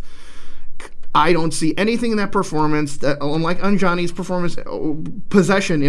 I don't find anything about her performance when she's required to perform at the end of Femme Publique that you don't get from just really slapping her around for 20 minutes. Like she's shocked and she's shocked and she's withdrawn. But I don't see any further emotions or complexities that are brought out that make her compelling. I might be projecting some into her. Well, I mean, that again, this is my, that's my impression. Sure. But I mean, give me Schneider's attempt to, and I find her Shiner's performance on there, like there's parts where she is playing an actress who herself is inadequate. So she actually has to play a real person who is trying to play another person but not quite working. Mm-hmm. And I find that she does that really, really well. I find the main character in La Femme Publique, she's no person in either the play, in the movie, or the movie itself. Bills, what's your impressions on her? I mean, what do you think she brings off? And she gets called out through the director in the movie's like goading of her. I mean, I think she's great in the film. I think that she plays both the amateur and the experienced actress by the end of the film correctly. I mean, I don't have any issues with her performance, and I think that she is objectified in the sense that most glamorous actresses in film are objectified. I mean, the camera, it photographs her, worshipfully, but I think that the performance it's a sympathetic character. It's maybe she's maybe the least of the major Zhuavsky actresses, but I feel like that's a really high bar because I think that all of them are kind of a caliber that puts most actresses kind of to shame. In most of them, as far as like the just the watchability and excitement that they bring, and I think that I mean he works with talented people, so I'm not going to give all the credit to Zhuavsky, but I think that he's definitely got a knack with actresses that it's a consistent quality in his entire filmography. Are great performances from actresses, and I do think that Kaprisky lives up to that reputation for me. I mean, obviously if you don't agree that it's subjective, but I think that she's perfectly strong in it. Yeah. It leads to an interesting point in that, like, at least that from my perspective, it may be that, like, because I respond like the most to to certain characters in Zhulavsky films, and one is which is Shiner's character in Most Important Thing, and one of which is Anjani's level of. I feel her level of desperation in a way I don't feel for Sam Neill, and to one extent, I wonder how much of it is in fact that like these are actually beautiful actresses that have this kind of radiance on screen that makes me more willing to engage on it. I just want to acknowledge that as a possible kind of influence. Yeah. It kind of that's a very quick tangent is like this. I kind of have a pet theory about like how everyone's been mind controlled with regard to Scarlett Johansson, because Scarlett Johansson put out a performance in Her which was magnificent. But she's not really that well known for putting out that level of performance. Mm-hmm. To which my pet theory is that, but you don't get to look at Scarlett Johansson, so you're not distracted. Well, under the maybe skin, she's been doing. I think she's strong in that. Right. Maybe she does like great performances all along, but just people haven't been noticing. Yeah. Like it's a distraction. Her beauty might be a distraction to some. Yeah. And I think Under the Skin is kind of commenting on that to some degree. Yeah. And by the way, Under the Skin is also a pretty good companion piece to Possession, in the sense of a person who brings in would-be suitors into an environment where they're dispatched. And what the reasons are for that. That's I think that's an interesting connection. Speaking of distractions, you have what I find. I saw the opening for the next film. Well, you got it.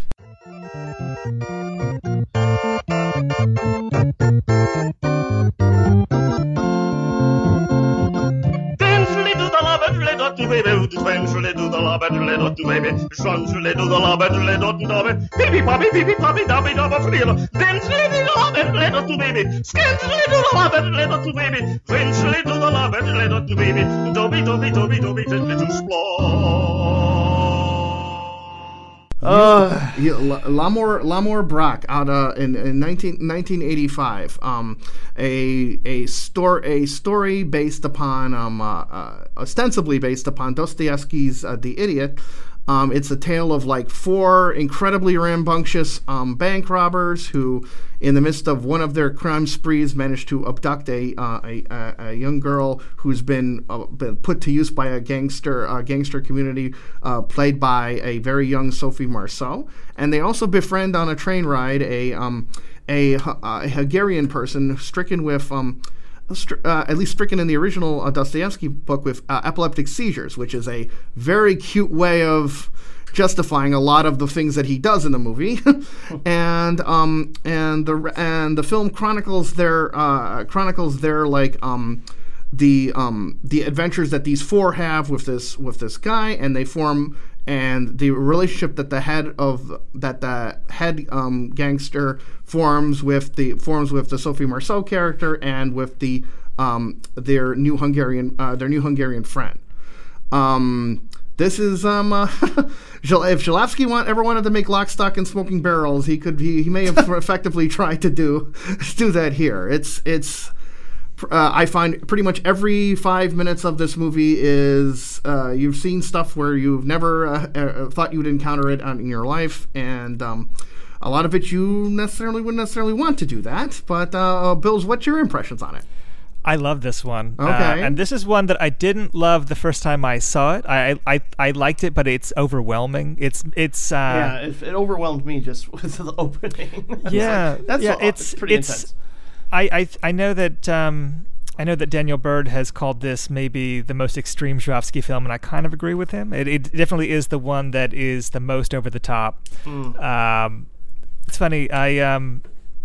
When I saw The Dark Knight, the opening of that reminded me of the opening of L'Amour Brock, and I don't know that Nolan would have been referencing the Disney mask bank robbery from the beginning of this one. It's also contemporary with Point Break.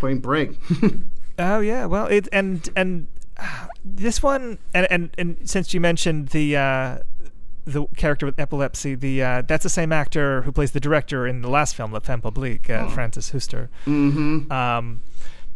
I think this one,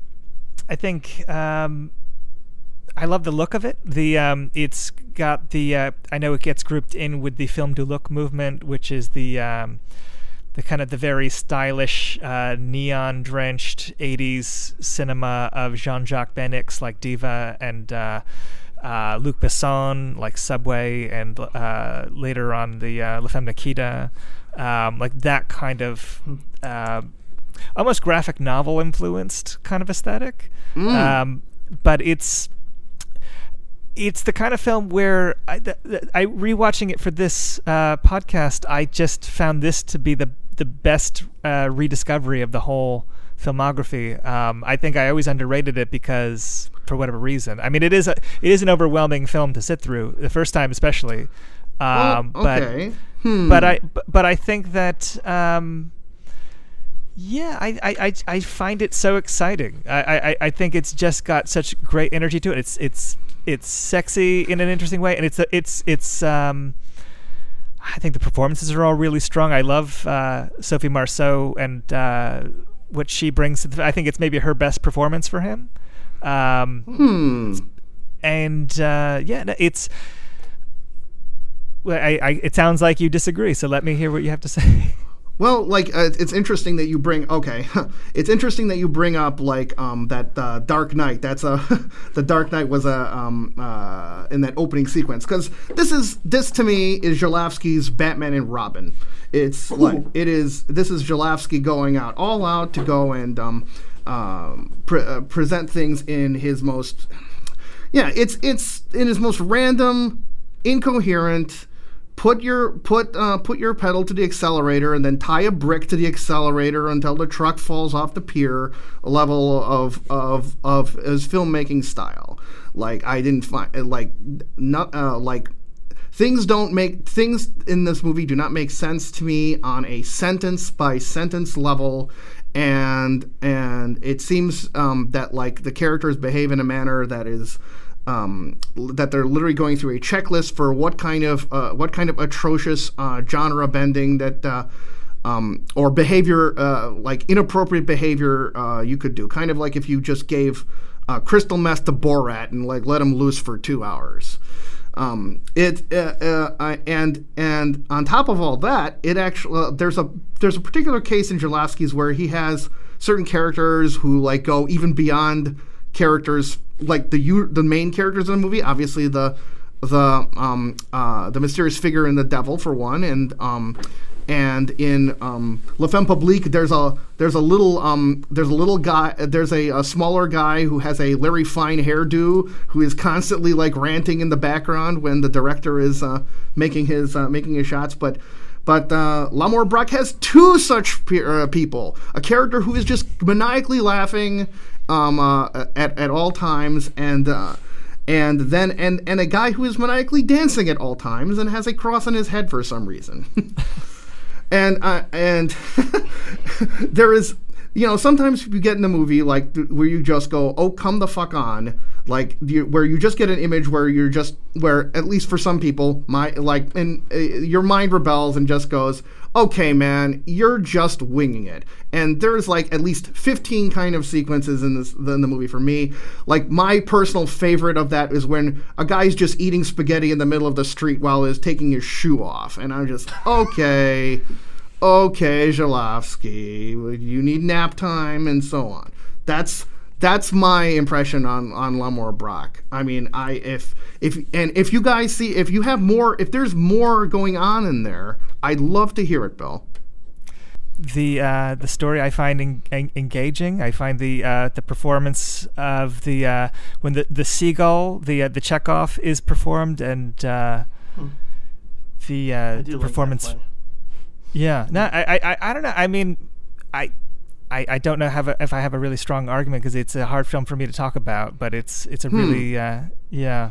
Well, I can tell. Well, I can say with regards on the seagull is that like this does look like a continuing theme on Jodorowsky is the reflectivity on performance and the events that happen during there's an importance placed on the events of the seagull like that reflect on the events that the characters have really gone through in a notable interesting.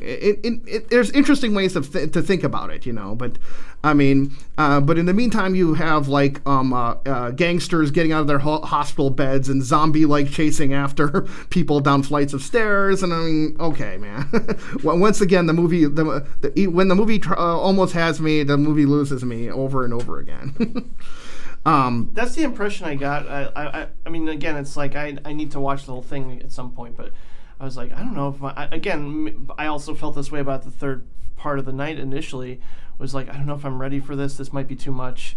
So I'm going to wait on this one. And I think, I don't know. I'll give it a try.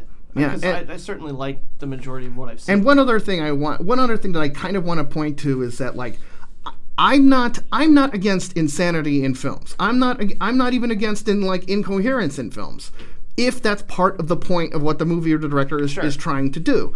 And I will there was a little bit in the beginning that I really, really liked a direction it was going, because while these guys are robbing the banks, they are actually doing these kind of they're moving in a way that evokes dance or ballet. Yeah, and when they get their get their money, and additionally, like there's a cool move where the money is contained in garbage bags and actually never leaves the garbage bags to kind of really show like the ultimate MacGuffinizing of the robbery. And then they're dancing. They literally are dancing in sequence. In fact, they even like do a workout sequence at the beginning of the sure, yeah. So it's kind of like if Gene Kelly wanted to make the most rockin' sockin' version of Singing in the Rain, the bank robbery version, like the Vincent Minnelli bank robbery, Sure.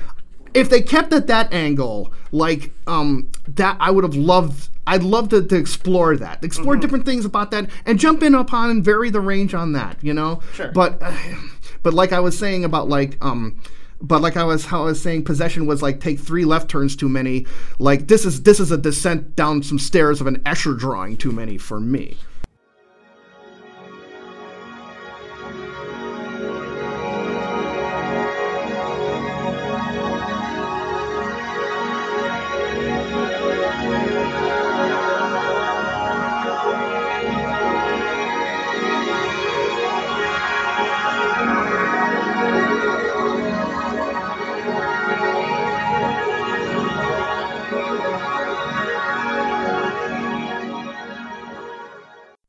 I want to jump in on for like his next film, because his next film is a level where his activity and his ambition just it really works for me, even though the film itself did not get finished. Is this on the Silver Globe? His science fiction film? That's right. His science, unless you want to consider all of his films science fiction, which I wouldn't, but like on the Silver Globe in 1988, mostly in 1988, It was. I say mostly because when the film was about 80% completed, the Polish government, who was helping fund it, shut it down, and furthermore, went to destroy the props and sets of the movie. Wow. Yeah, through the like heroic efforts of Zulawski's crew, and like they managed to save a lot. They've saved a lot of those details, like in their homes and so on. And there was even a case where one of the negatives of the film was literally sitting in a hallway of a studio for years before someone recognized it as such.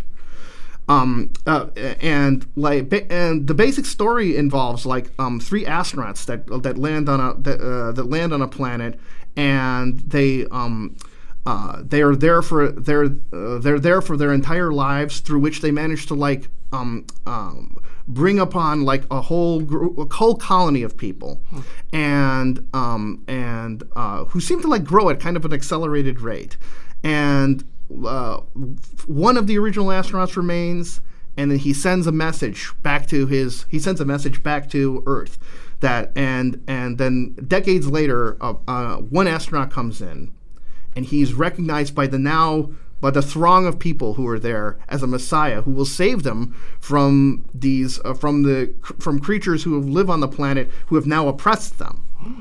And this is to me just like I'm really stunned by this particular picture, because the sheer level of ambition involved on it.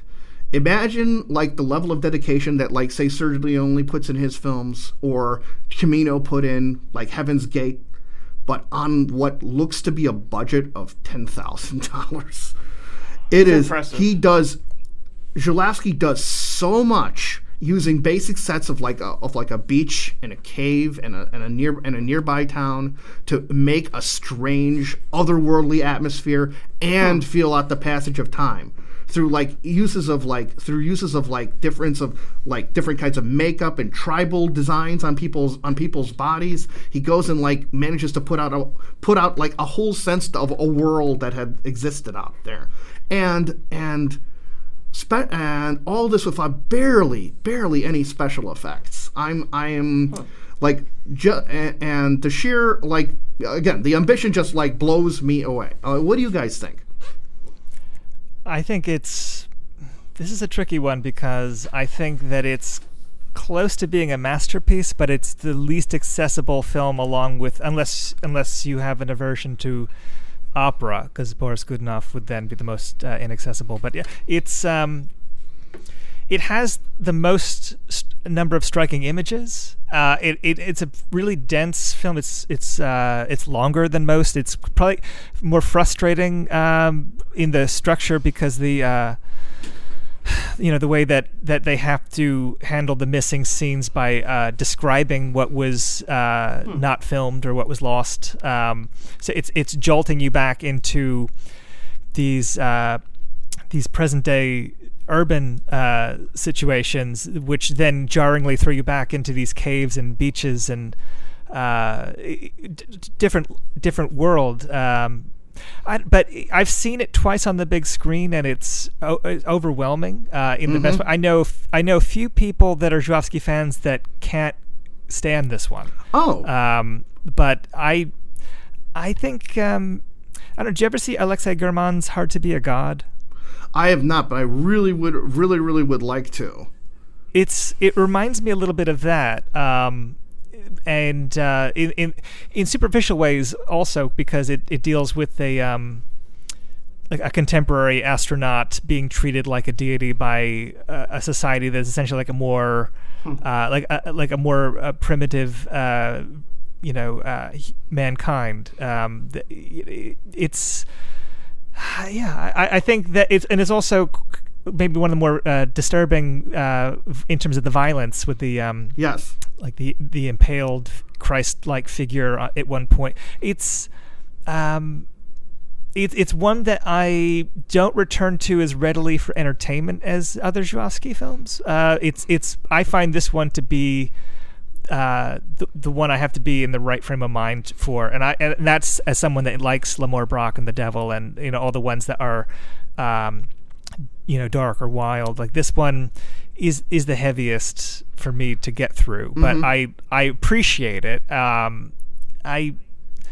I think I get impressed by the ambition and daring of it, but also just by the use of the blue color palette to establish. Oh, I like blue. Yeah, I mean it's, and we should probably say that it's based on the first two books of a trilogy by his great uncle Jerzy Zhuavsky. The first two books of his Lunar trilogy, which I guess was a literary influence on maybe I think Stanislav Lem. It was an established literary work as far as the science fiction. Yeah, and they were genre, pretty. If I remember correctly, I think they're pretty early works as well, like 1910, 1913 kind of. I think. So I don't know the year, but that could be right. Right at the Jules Verne, H.G. Wells era, perhaps. Let me ask you. Let me ask you this, Al. Why do you think that this was shut down by the government? I think that it was shut down on the government because there's a little bit of a Heaven's Gate connection, because it did go over budget, even though said budget was a paltry compared to what was spent on Heaven's Gate. It still was going on too long and taking up too much money that they just were like. And then there's also the aspect that like you said, its subjects are so harsh and heavy that if you're trying to look at different 10-minute or 20-minute sections of it, and you see, well, where is this going? Might be something which would give the funding pause to it. And then these subjects also just deal on the level of society, the idea of how people pick their idols and pick their leaders, and it's right. very critical on a kind of elemental level, like something on the level that like Leviathan does, in the sense of saying, man, every societal structure is suspect, built upon like the most basest impulses of desperation and want. You know what I mean? And so like I think that any society who looks at that and like thinks if people get that message, that's not a message you'd want to promote. You know. That being said, go ahead, Bill. I was gonna say, because I mean, the way that it tackles religion, or the way that it tackles, I know that Sam Deegan wrote about like the depiction of a utopian society and the failure of it, and how that could be maybe taken badly by the Communist Party at the time. I don't know if it was shut down for political reasons. That seems to be my understanding. Not so much that. I mean, maybe it was the budget, maybe it was a Heaven's Gate thing, but it was so close to completion, it just seems a perverse thing to shut it down at that stage and not recoup on the investment. Mm-hmm. Right. It was like, well, I mean, it was at its running length. It was already 2.5 hours. So, like the idea of recouping investment starts to get in on the sense of the running time and the sense of having to edit. Like one thing when you look on this movie, like it's a little tough to question. What do you cut? do you cut this big violent sequence or that one? You know. Yeah, well, and this is the film that led to, I mean, as much as the breakdown of the marriage prompted possession, I think also the frustration and rage of having this work really destroyed by the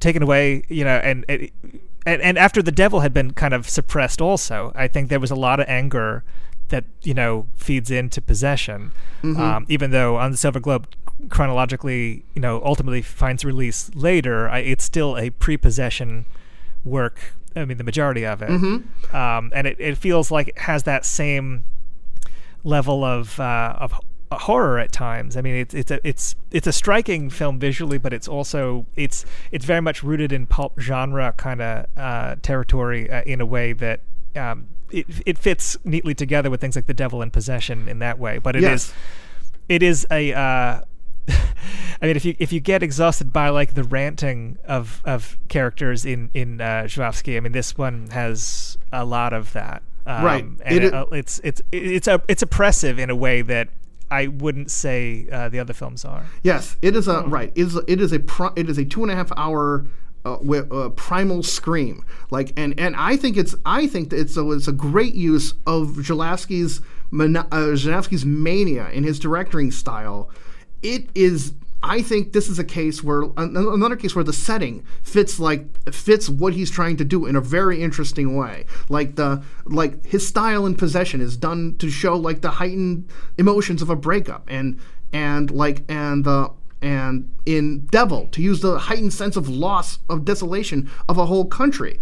And this is This seems like the loss and desolation and lack of purpose from humanity itself. Mm-hmm. And so that level of anger and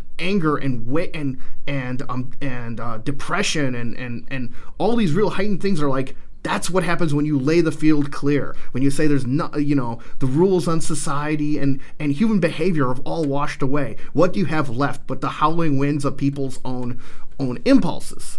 And I want to say that in a kind of a nice miracle, the fact that like the film was unfinished may be actually to its benefit, because those moments when Żuławski is filming, he isn't just narrating or giving a title card. He's showing contemporary society. And that actually does, number one, gives an additional context, because we as an audience can get to compare modern society with the kind of futuristic desolation that we're watching. And it gives us as an audience room to breathe and to just contemplate upon what you see. I wouldn't say he does it regularly enough to give a good rhythm, but it's enough for giving an audience a chance to step back to further dive in. Whereas if the original cut was all that would be really, really tough. Be a 9-hour movie. Yeah. So yes. In a way, I think there might have even been a comparison. Like if Jodorowsky had made his Dune, this feels like.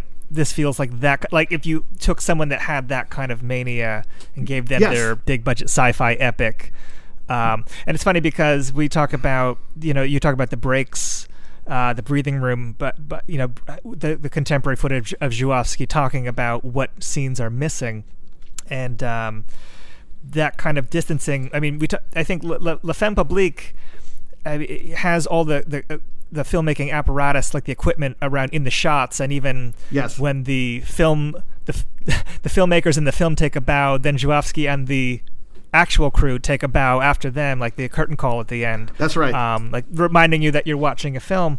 One of the films that's following on the Silver Globe is Boris Godunov. I don't have too much to say about it because it's hard for me to talk about Russian opera, but I would say that one of the distinguishing characteristics of that is that there's constantly including the cameras and lighting and things like the crew is in the shots a lot of times. Like it's reminding you that you're watching a filmed opera. Like all these these fourth wall breaking kind of moments. It's kind of really like it kind of reminds me from back then, slightly earlier podcast that me and Brad did on Jacques Tati. Like that was kind of one of the tricks that was used in Tati's Parade, where you actually see the sets being created just in the same frame as the acts of the performers. Yeah, or Vanya on 42nd Street, where the actors are kind of addressing the fact, hey, we're going to be in a play. Yeah. Let's do this play now. Yeah. And I would just say, like, like you're so right, Bill. It's like it's Dune. It's like the Dune. Jodorowsky's Dune is the dream, but like on the Silver Globe is this really tantalizing look at how somebody with the kind of ambitions of Jodorowsky, the creativity of Jodorowsky, but the budget of Jodorowsky's Gardner is able to get so close to his vision. And it also is such a great signature that, like, from an effort that didn't quite fully succeed, to have that ending sequence is such a great capstone when Żuławski appears in a reflection and says, I'm I am Andrew Zulawski, the director of it. You know, it's a heartbreaking Yes. ending too. And I think that it was very painful for him to talk about that film because I think with directors that have a goal that isn't met, even if you love that film and that film is recognized, it still will always read as a major catastrophe to them because they couldn't get the film that they wanted. Like something like L'Amour Brock, which you and I can disagree on it, but that film was Zulawski, one of his things he was most content with, I think, as far as like it's exactly the film he had set out to make. I think with On the Silver Globe, which definitely has its champions. I know Jay Hoberman thought it was a masterpiece, and Mike D'Angelo takes the other side of that argument. Yeah, but that's a film that I could, even if it's not one of the ones I return to the most for pleasure, I can understand the argument for it being his masterpiece. But it definitely feels the most like a mad vision, and some people just. That's always going to be attractive. Just like someone that tried to do something really that had never been done. Right. I mean, if you're going to have that level of direction, that level of pushing everybody to a limit, why not use it to explain the most basic questions that we have been trying to ask ourselves since the primate level?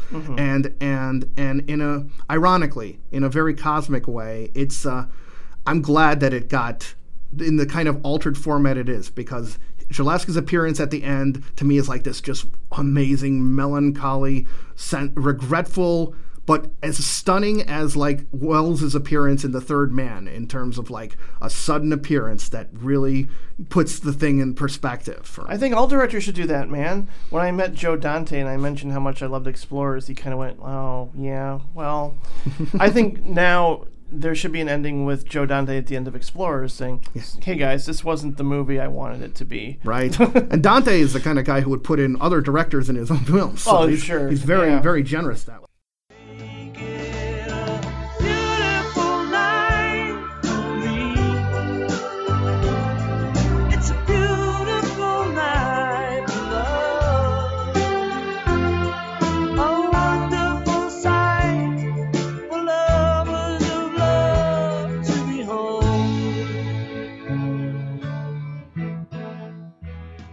My Nights are more beautiful than your days, which opens with this like stroboscope frenzy of just these different colors, and it's about this computer programmer who I guess he's viewing X-rays of his own brain and learns about this mysterious condition that he has, and he has this very strange relationship with Sophie Marceau, who is this medium and kind of she does this like in a nightclub, and they have a really interesting chemistry together. So this kind of goes back to the more, I guess, I didn't see the most important thing is to love, but I guess it would be similar to that, where it's very focused on the love story component, and it's very radiant. It's very kind of a little bit more accessible than some of his other films.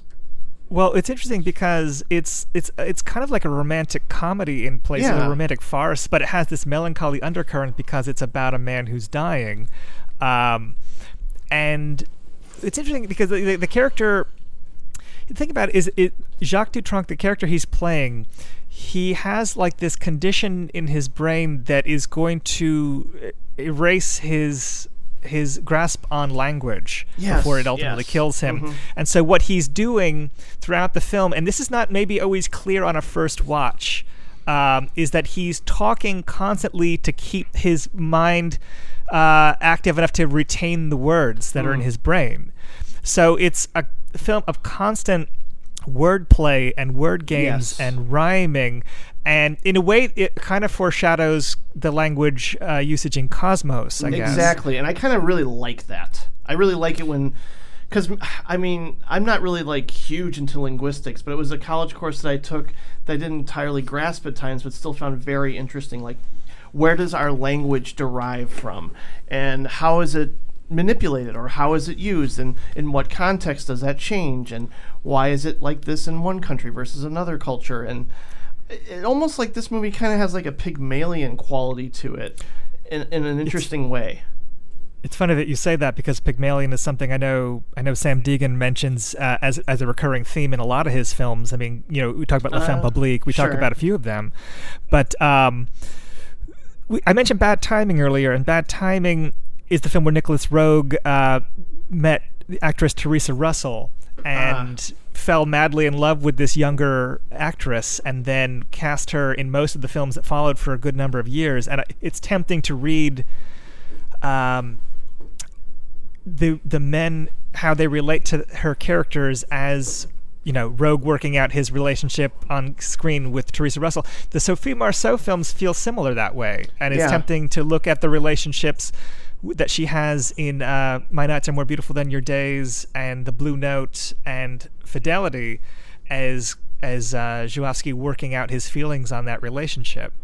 I get a very personal autobiographical quality too. I mean, like, anytime a relationship is portrayed that's very naked, literally, I mean, there's a very memorable central sex scene in here that isn't really about the sex. It's kind of about them playing off of one another, and it's one of those sex scenes that has a really deeper, more interesting context about how they connect, and like there's this I'm trying to think of the word, like kind of a difficulty with them that is bittersweet, but it's there's a little bit of a disconnect, because obviously he's going through a regression when it comes to language, and at one point, like, she yells out, "That's my word," and she's expecting like this formulation to be something that she can adopt, and he's trying to, like you mentioned, retain everything that he can and hold on to the syntax that he has, but it's like his disintegration of language is kind of reflected in the disintegration of their relationship. Yeah, but does it disintegrate because it has them? It has them not parting at the. I mean, that's true. I don't know if we spoil the ending to this film or not. It's not a widely seen film. It's unexpectedly not like a lot of his other films, and how it resolves itself.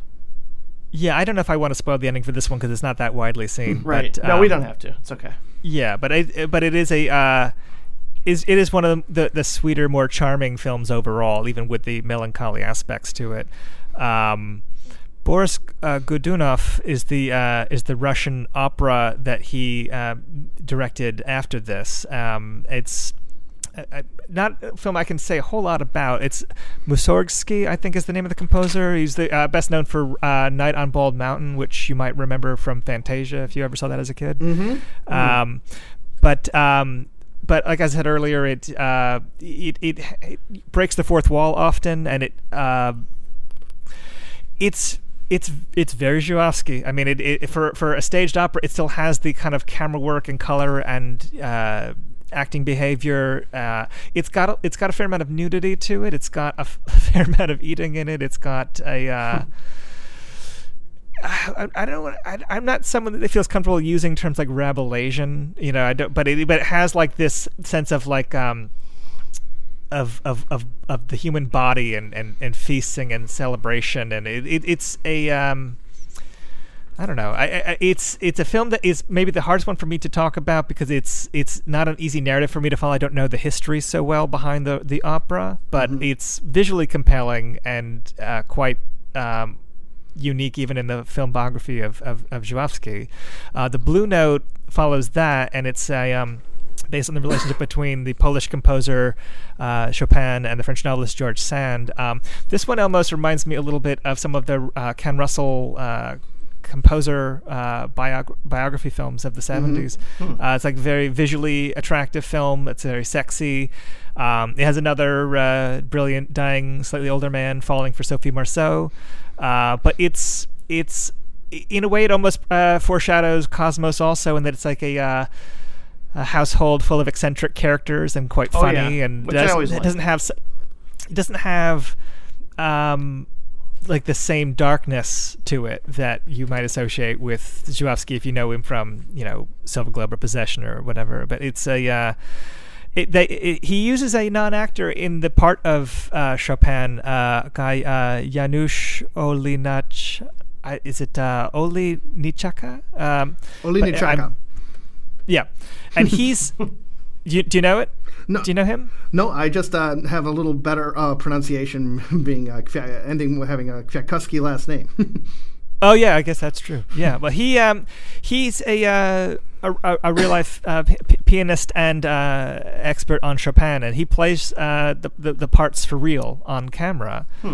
So it gives it a sense of you get a better sense of authenticity, in terms of the musical side of it. But it's a terrific film and very lovely to look at, and it just came out on Blu-ray finally in the US through Mondovision, so it is available finally in home video for English language viewers. If you want to see it, it's finally available. I think it's really maybe the most underrated film in the canon, but you haven't seen it, so I won't go too much further on it. Szymanka is the one that follows that, and Szymanka is one of my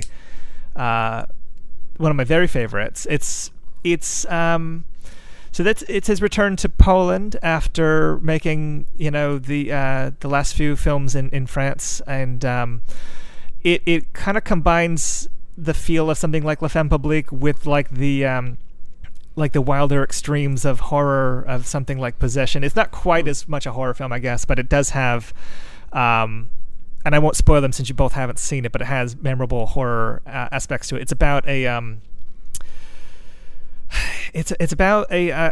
archaeologist. I guess an archaeologist. He's a professor though. They uncovers the corpse of a shaman and is investigating this body of a shaman, of a mummy, I guess. And but he encounters this young woman who's only known as the Italian, although she's not Italian, it's a nickname. But she's like this. She's like this. She's meant to be a human character. She's not supposed to be a supernatural character, but her behavior is almost like an animal at times. It's hard to explain. She's coming from lower class origins, so some of her behavior, I guess, is meant to be seen as kind of like maybe like a rube in an urban setting. But it's the closest to a Johnny in terms of an extreme performance, and she's someone that like is a disruptive force. Like she acts, she'll break up conversations. She'll dance wildly at parties. She'll show up in class and kind of suck on the glass of one of the displays behind the classroom. She's almost like she's like one of the least naturalistic characters, but in an interesting way. I don't know how to quite sum her up without you having seen it, but it's a really powerful, unusual sexual performance. I've seen comparisons to the film with to Last Tango in Paris, and it has some superficial connection in that there's kind of a rough sexual encounter that links them at the very beginning, and then it becomes a case where they are kind of romantically obsessive about one another. But it ends in ways that I don't want to spoil, but that might be reminiscent of something like Possession. But I know some people think it's kind of a flawed film, but it's one of the last films that really feels like it has the kind of rage of the earlier Żuławski films. Because the Sophie Marceau films don't have that quality, I don't think. Maybe L'Amour Braque has some of that energy, but they don't have that kind of same darkness, maybe. Sure. But yeah, I really recommend you check out Szymanka, and that is available on DVD through Mondovision, and but that takes you up to Fidelity. Yes, Bill, that's a really cool description on this character, to me, it kind of evokes, maybe she's kind of like a feminine compatriot to the mysterious figure who made his entrance in The Devil, and because it also calls into question, whether something's quote-unquote really happening in a kind of human way, or if there's something metaphysical going on. True. Yeah, well, she doesn't come across as calculating as the character in The Devil. She comes across like a mixture of like a puppy, an alien, and a porno star. Wow, that's a great combination. Oh my gosh! Because she is so exuberant and playful and jumping up and down, and like she gets down on all fours and like eats out of the refrigerator like an animal. Like it goes beyond being uncivilized into something more like a wild animal. But she's not. I mean, she has a past. Like, she has a family. She has other lovers. Like, she does not have. Like, she doesn't come from nowhere.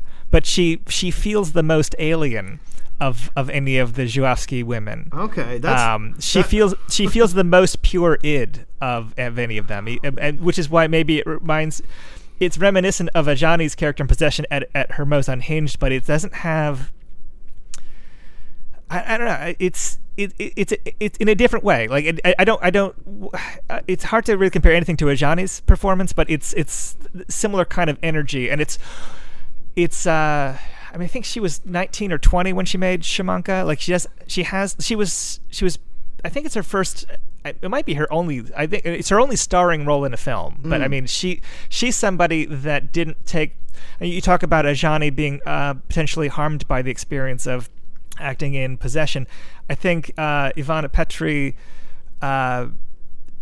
She took to all of the attention much less well than Ajani. Ajani was already a major star and was honored with awards. I think Poland did not know how to handle Shamanka. I think it made some money, but I think critics were accusing him of self-parody, and it was controversial. And it's a rough film in places because the male lead is it Boguslav Landa? I might be mispronouncing his name too, but he was, I guess, kind of like a almost like a Harrison Ford type action hero, big star in Poland, and I think it might be uncomfortable seeing him playing such a like a chauvinistic character at times. Like he treats her very roughly, but in before ultimately succumbing to her. In ways that like might remind you of La Femme Publique, in the way that the director in that is kind of a harsh character, but ultimately is weak by the end. And there's shots that evoke La Femme Publique with the way that she's framed walking from the left side of the screen to the right side of the screen in a very determined way. Okay. But, I love that stuff. Yeah. I don't know it just exudes confidence from a woman. And it does like harken to it does harken to this whole idea that like that while we can respond to women in their situation in these films, oftentimes the mark of judgment casts aspersions and damages them in a way that it doesn't do the male actors, aka like Maria Schneider's performance in Last Tango, or Shelley Duvall in The Shining. Exactly right. Now, but the Elizabeth Berkley in Showgirls too. Right.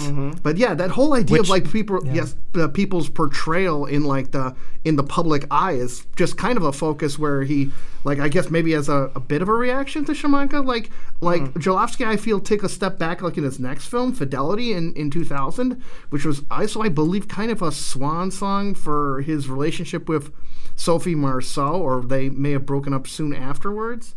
Where's the justice? And where's the sense?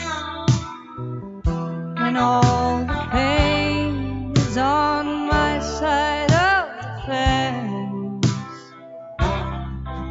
I'm walking on a wire. I'm walking on a wire, and I'm falling. It features Marceau as a photographer who finds that a member of a kind of a rich family who were being bought out by like a media magnate. One of the three brothers is smitten by her, and they get married, but their relationship is put to the test because he is kind of a very self-doubting, jealous kind of individual, and she wants to go and capture some ineffable quality in her photography and video efforts, something that leads her to be attracted and kind of repulsed by the actions of a young photographer who both goes and makes like artistic shots and political shots of like of struggling people around the world, as well as cheap tabloid fodder, and their relationship reflects in each other and I find a really interesting way, because they're both documenting their own lives, and they're documenting each other, Sure. and they both use the tools of photography to go and fit and adjust their own lives in their own station. And it also it's a French film that's called Fidelity. Well, probably maybe one of the more shocking things about it is that it is actually about fidelity, very much about like what does it take for someone to have an honorable relationship with obvious temptations and a guy who at times does not like live up to his part of the relationship to it. I mean, I find it like a lot more nuanced than the argumentation at the very tail end of Possession's relationship. Like there is ups and downs in this story between and the different points of the romantic triangle all move around independently of each other, and not independently but interconnectedly with each other. And it goes and like has a bit of a political context, because some of this footage has a beauty, but it's about like war-torn areas, and there becomes another kind of romantic interest that actually was an African lady who used to be a part of a brothel. So I really liked how Zulawski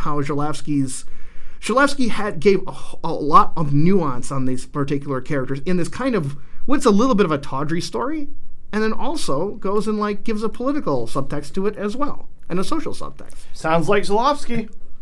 I gotta see this one gets I think this one gets underrated because it doesn't have. I mean, comparatively, it has a lot more of a toned down melodrama feel. It only has a few instances of strange behavior or hysteria or the things that you might. Right. It has some kind of coincidences, and it has love triangles, and it has love at first sight, and it has some of the the romantic aspects that you associate with Zulawski. But an interesting character for Sophie Marceau to play. She has the most agency maybe of any Zulawski heroine, as far as I don't want to say she's quite as detached as the character that Huppert plays in Verhoeven's Elle. Right. But she is a character that can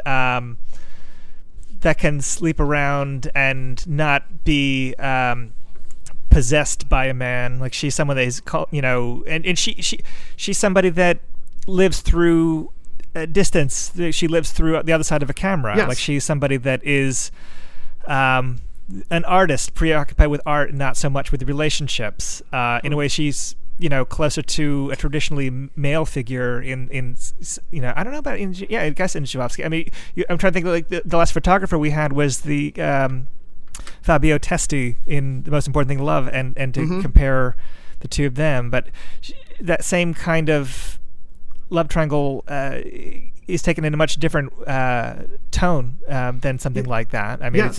And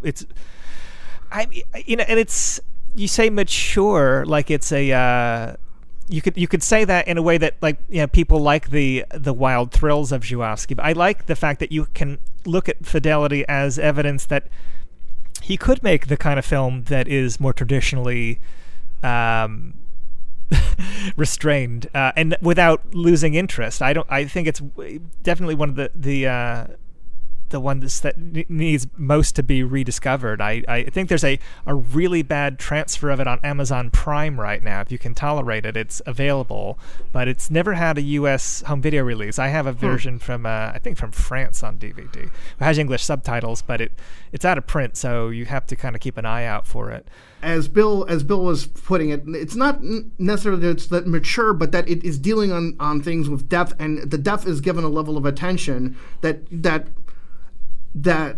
you have an increased level of attention by acknowledging that something can be at attention at levels between 0 and 11,000. Okay, you can, and so just the fact that there are gradations to levels of loyalty and support and dedication to your job, and also that the fact that the main character has to negotiate. It's not just like a negotiation between two poles of two other points of a triangle. It's her own social station, her own workstation, her own dedication to her job that she is balancing. So it is kind of a way that like Isabelle Huppert does in Elle, but in a lot more emphatic and less psychotic manner. And it's also an example where there are moments of the patented Zulawski hysteria, but those moments are perfectly timed to me for moments of actual nervous breakdowns, relationships put to the brink, like and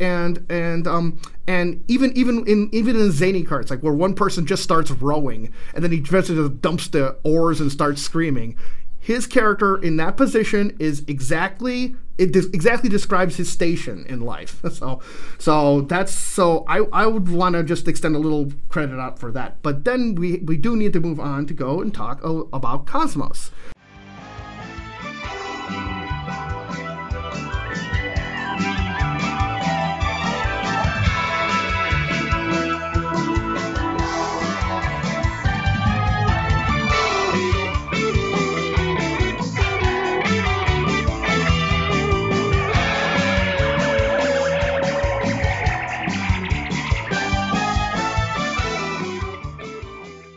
Wow! It took him 15 years to make this story about two students who go take a week off to study, and they visit a very, very unique family in a cottage by the sea, and they're building an adjoining cottage for the younger couple member of the family, and they engage in various mysteries and various interesting and zany interactions. Very zany. Yes, probably the zaniest things involving hanged animals that you will get to witness. Yeah, or bugs crawling on food, and yes. I think it's an existential farce of sorts that I don't understand completely. I'm not sure if I connected with it as a whole, but I found myself warming up to it the longer it went on, and I felt like I like hanging out with these really eccentric people. Mm-hmm. I'm very curious to see what becomes of, all these interactions. And it seems like a very playful side of Zulawski. And I just like movies where there's a set group of people hanging out. Mm-hmm. And, kind of like almost like Gosford Park or something like that. This doesn't have necessarily as big of a murder mystery, but there's really interesting interactions throughout this entire film that feel really absurd. But I also think it's kind of a interesting swan song for him and his themes. Mm-hmm. But, Bill, what's your impressions on it?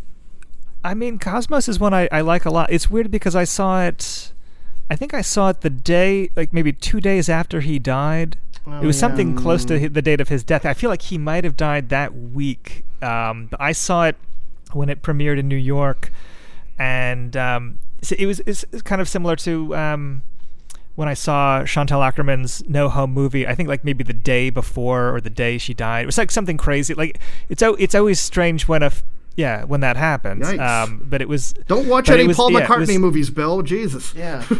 yeah. Well, don't watch any Bill Paxton movies. No, sorry. Well, I was gonna say is that like I didn't know what to expect going in. I tried to keep myself in the dark on what it was, and it's funny because the films it reminds me most of are The Blue Note and My Life is More Beautiful. My Nights Are More Beautiful Than Your Days. Mm-hmm. Like that kind of the like slightly sunnier Zulawski films, and I think because Cosmos is now the easiest film to see and might have been seen by more people than even Possession now because it's on Netflix and it's on Amazon. It's like all these platforms that people can see it.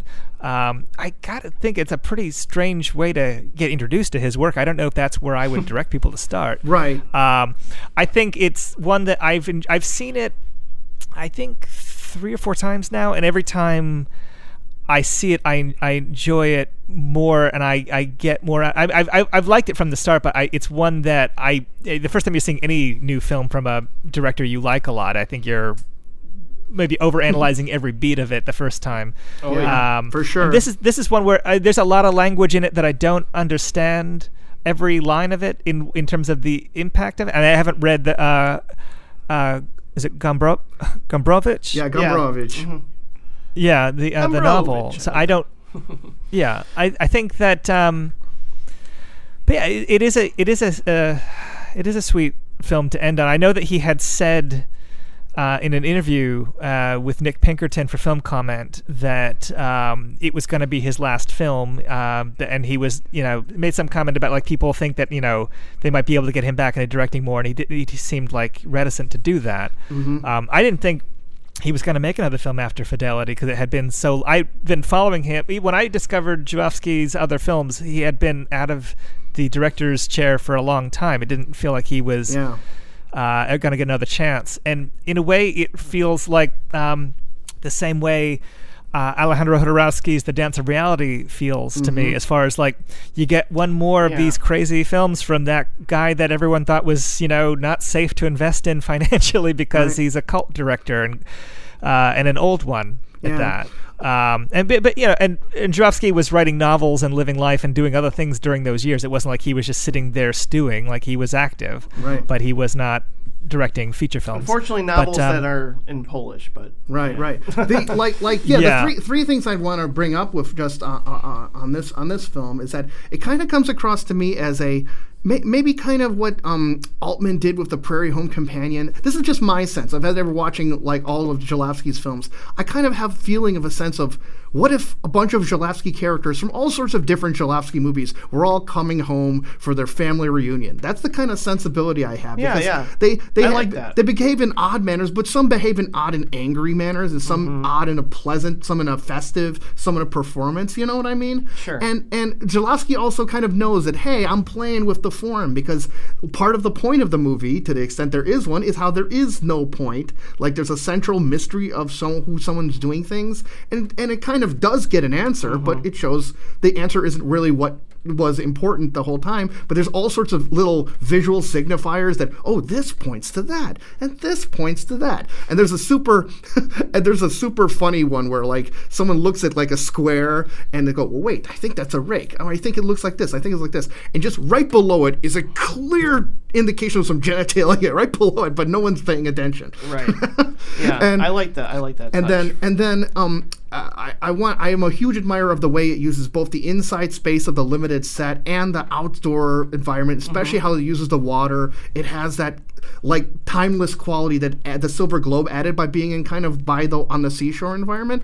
And then, like, I think when Jim, to your point on swan songs, I think few swan songs would be as great as the song that the older gentleman sings. That's exactly what I was feeling when I saw that. He has his own signifier, right? That dowsing rod out there, and as he's singing, the camera moves along for all these for these other characters, and it's just this kind of like really rousing send off to that's my favorite moment in the entire film. But at the same time, this is a movie where you have someone who experiences unrequited love, so that, he kills the cat.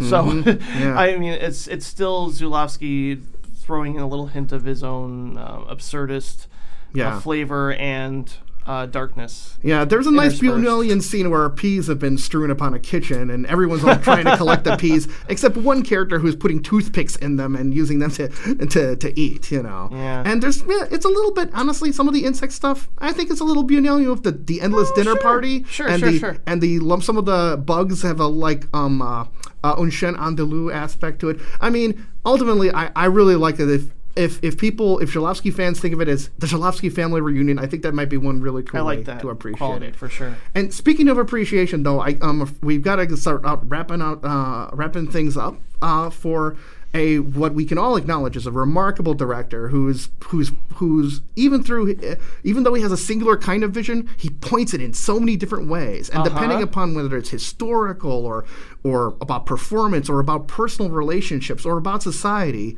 those help like enhance or twist in interesting ways. Yeah, I mean for like, I don't know if I would necessarily label myself as the casual cinephile, but I will certainly attest that every now and then I come across a director that I find very challenging.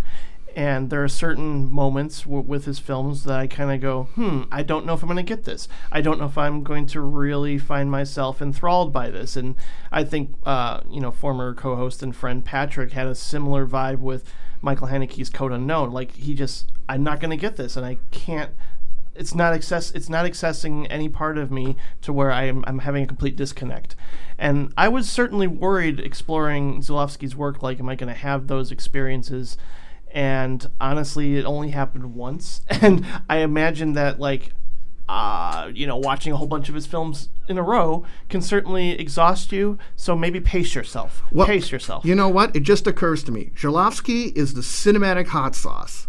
He goes. Sure. He has value in the flavors that he has, but he also helps enhance the kind of genre pictures and other types of films that he does. But you don't want to drink the whole bottle. Yeah, it's like the pizza sauce. You want the pizza sauce to be, a right ratio. Mm-hmm. You know, right, and the proportions and use when the proper use of Zulawski is an important consideration, and that leads actually to a question that I want to run to you guys before we wrap things up. Is that what would your guys' favorite scene, like a Zulawski scene, be in a film that's not made by Andrzej Zulawski? Bill, I think you should go first because you have a list. Yes. It's tough for me because I thought about your question, and I don't have. There's not one scene from another film that reminds me explicitly of like an Andrzej Zulawski scene, but the things that came to mind were moments in Bad Timing remind me of Possession, as does The Brood. Okay. Hard to Be a God does remind me in places of On the Silver Globe. The demented ranting in early Werner Herzog and John Waters films reminds me of the ranting in Zulawski. Some of the moments in David Lynch's films, I'm thinking of when Laura Dern and Nicolas Cage are like dancing and kickboxing in the sunset in Wild at Heart, like that kind of romantic mania, I think, reminds me of Zulawski a little bit. And actually, the film that reminds me most of Zulawski had he gone to Hollywood, and not the dialogue, but the energy and the excess of it. Showgirls reminds me of Zulawski. Sweet. Yes. Sure. I think Zulawski would not be embarrassed by that hot tub I can sex see scene. Verhoeven and Zulawski being friends. Yeah. There's a lot in common with them, actually, but that's a whole other conversation. Yes, sure. definitely. That's the film. That's the film that reminds me, like, if you look at. Unfortunately, the Blu-ray of Showgirls does not have an alternate language track, because I was gonna actually try to revisit it in French or any other foreign language to see if you took it out of the the American Hollywood style, and you gave it an element of foreignness, if it would play even more like Zulawski, because the fallout for Elizabeth Berkley is not dissimilar to what happened to Ivana Petri for Shamanka. Bill, that's such very good. It's that's an amazing call, Bill. It's like how do you follow that up? It's that it just gets me to point out that, like, honestly, you can look at it's not Trader, but you can look at Verhoeven's Showgirls. It's a Zulawski movie because Verhoeven is a person who's well aware of the line between sarcasm and vulgarity, and he's pushing it. And Showgirls is one where he maybe let the throttle loose, whereas Zulawski, of course, never cared about that at all. No, he did not. My two choices would be from a Cassavetes film, Minnie and Moscovich. Would be when Seymour Cassel is trying to get a relationship, but the lady is reluctant, and he finally just goes, "Why don't you understand that I love you? I love you. I love you. I love you." And then he tries to use his head to bust through a wooden wooden door. Oh, wow. But it totally fits. Yeah. It's exactly how his character. That is exactly right. Yeah, sure. that's a great choice. And then for me personally, like the runner-up would be Clark Griswold's grant about what he'd want to say to his boss at the end of National Lampoon's Christmas Vacation. Wow. I would love to see Chevy Chase in a Zulawski film. I find it's he's working trying to similar territory in a very comedic way. Mine are very, I don't know, I think kind of predictable, but I certainly think of Blue Valentine to some degree because of the breakup aspect of possession and the scene in particular where Gosling he just won't leave Michelle Williams alone while she's at work. Right. And it's so uncomfortable and so like, it gets to me on such an intense level because it's just, I've had those moments, not necessarily like interrupting girlfriends at work, but just like really uncomfortable awkwardness that, you keep going and it's just, it has moments of like possession like tendencies when examining relationships in Blue Valentine. But Gaspar Noé, irreversible. Oh. Like, there are certain moments of such extremes in that film that you want to turn away from, and yet you can't. Gaspar Irreversible is one of my top 20 movies, and the absolute number one greatest movie I will never see again.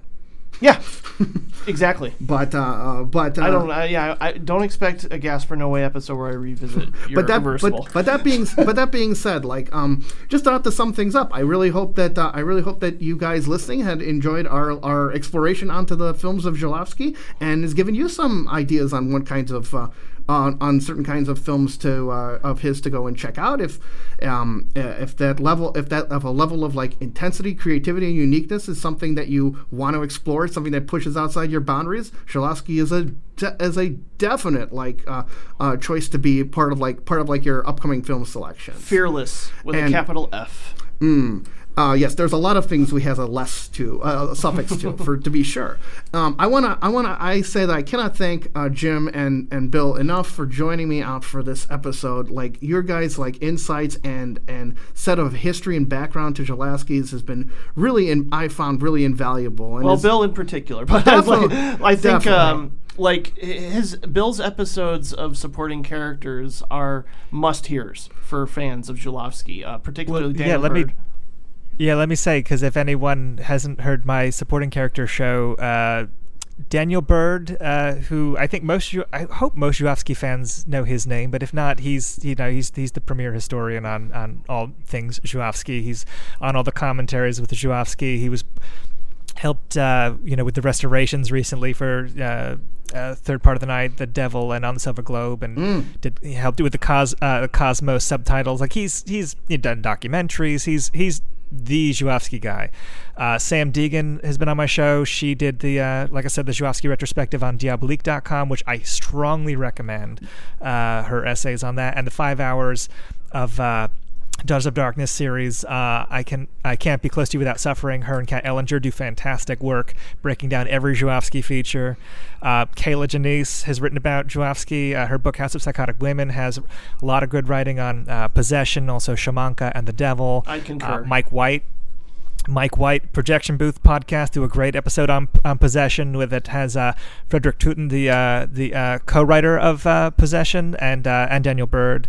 There's probably other people I'm forgetting, but yeah, Zulawski comes up a bunch of times. I've made a joke to Bill about supporting characters that should just change his name to the Zulawski Hard to Be a God podcast. And just to also say that Bill, that your supporting character site is also just a regular encyclopedic clinic for all sorts of underseen and under-recognized films. Yeah, so definitely check film that culture out. at its most compelling and interesting and very entertaining, and I learn a lot from his guests. Mm-hmm. Yeah. Well, thank you. I do too. And the new episode is coming out soon. Maybe by the time this Zulawski episode comes out, my new episode with Nick Pinkerton, who interviews Zhuavsky on the Arrow Cosmos Blu-ray booklet, should be out. Awesome, Wow. awesome, great job as always, Bill. It was great to have you on to go and join us to give Zhuavsky a spin. Yeah, for sure. And Jim, thanks in general for giving me the opportunity to go and explore Zhuavsky and other directors. And we have the Directors Club has a lot of fun avenues to come, both like major and under-recognized otherworldly directors. For sure. Our next Directors Club podcast is going to be about Michael Mann. It's soon. a sequel episode, so you'll be concentrating more on the latter part of his career, but feel free to talk about any sort of correlations to his earlier work. Or I think our first episode we touched upon pretty much everything up to The Insider, and I know the guest Brian Tallarico, hopefully he'll be on, is like such an avid defender of his choice to go digital, which we'll see how everybody else feels about that. Yeah, right. That promises to be like a lively discussion, because that's kind of a touchstone on Mann's later work. For sure. Now, but Jim, where can people hear you? I'm everywhere. Popcornsupper.com is a wonderful sort of rambly conversational podcast that I do with another founder of Directors Club, Patrick Rapole, and we just shoot the shit for an hour or less and mostly talk about movies, sometimes talk about pop culture. And it's basically just capturing the dynamic between two friends, talking without any notes, any preparation. It's mostly just off the cuff, and I love it. And I'm having a great time doing it. So check that out, as well as voicesvisions.net for any sort of reviews and future interviews. Hopefully I'll be doing some sooner than later. But first and foremost, everybody, the podcast network that I could not be more proud of, NowPlayingNetwork.net, not only hosts this great show, but a wide variety of great shows, including the highly successful and brand new Pure Cinema podcast with Elric Kane and Brian Sauer, both of which I consider to be heroes in the film critic world. All right, so, sweet. And it's right. So it's been great to have this as part of the part out for your Now Playing Network umbrella. May the sun never set on your media empire, Jim. Thanks. So yes, once again, just thanks to you and Bill for the help on and the insights upon our visit out to Zhuavsky, and we hope to go catch you guys next time on the next episode out of Directors Club. Thanks for listening, guys.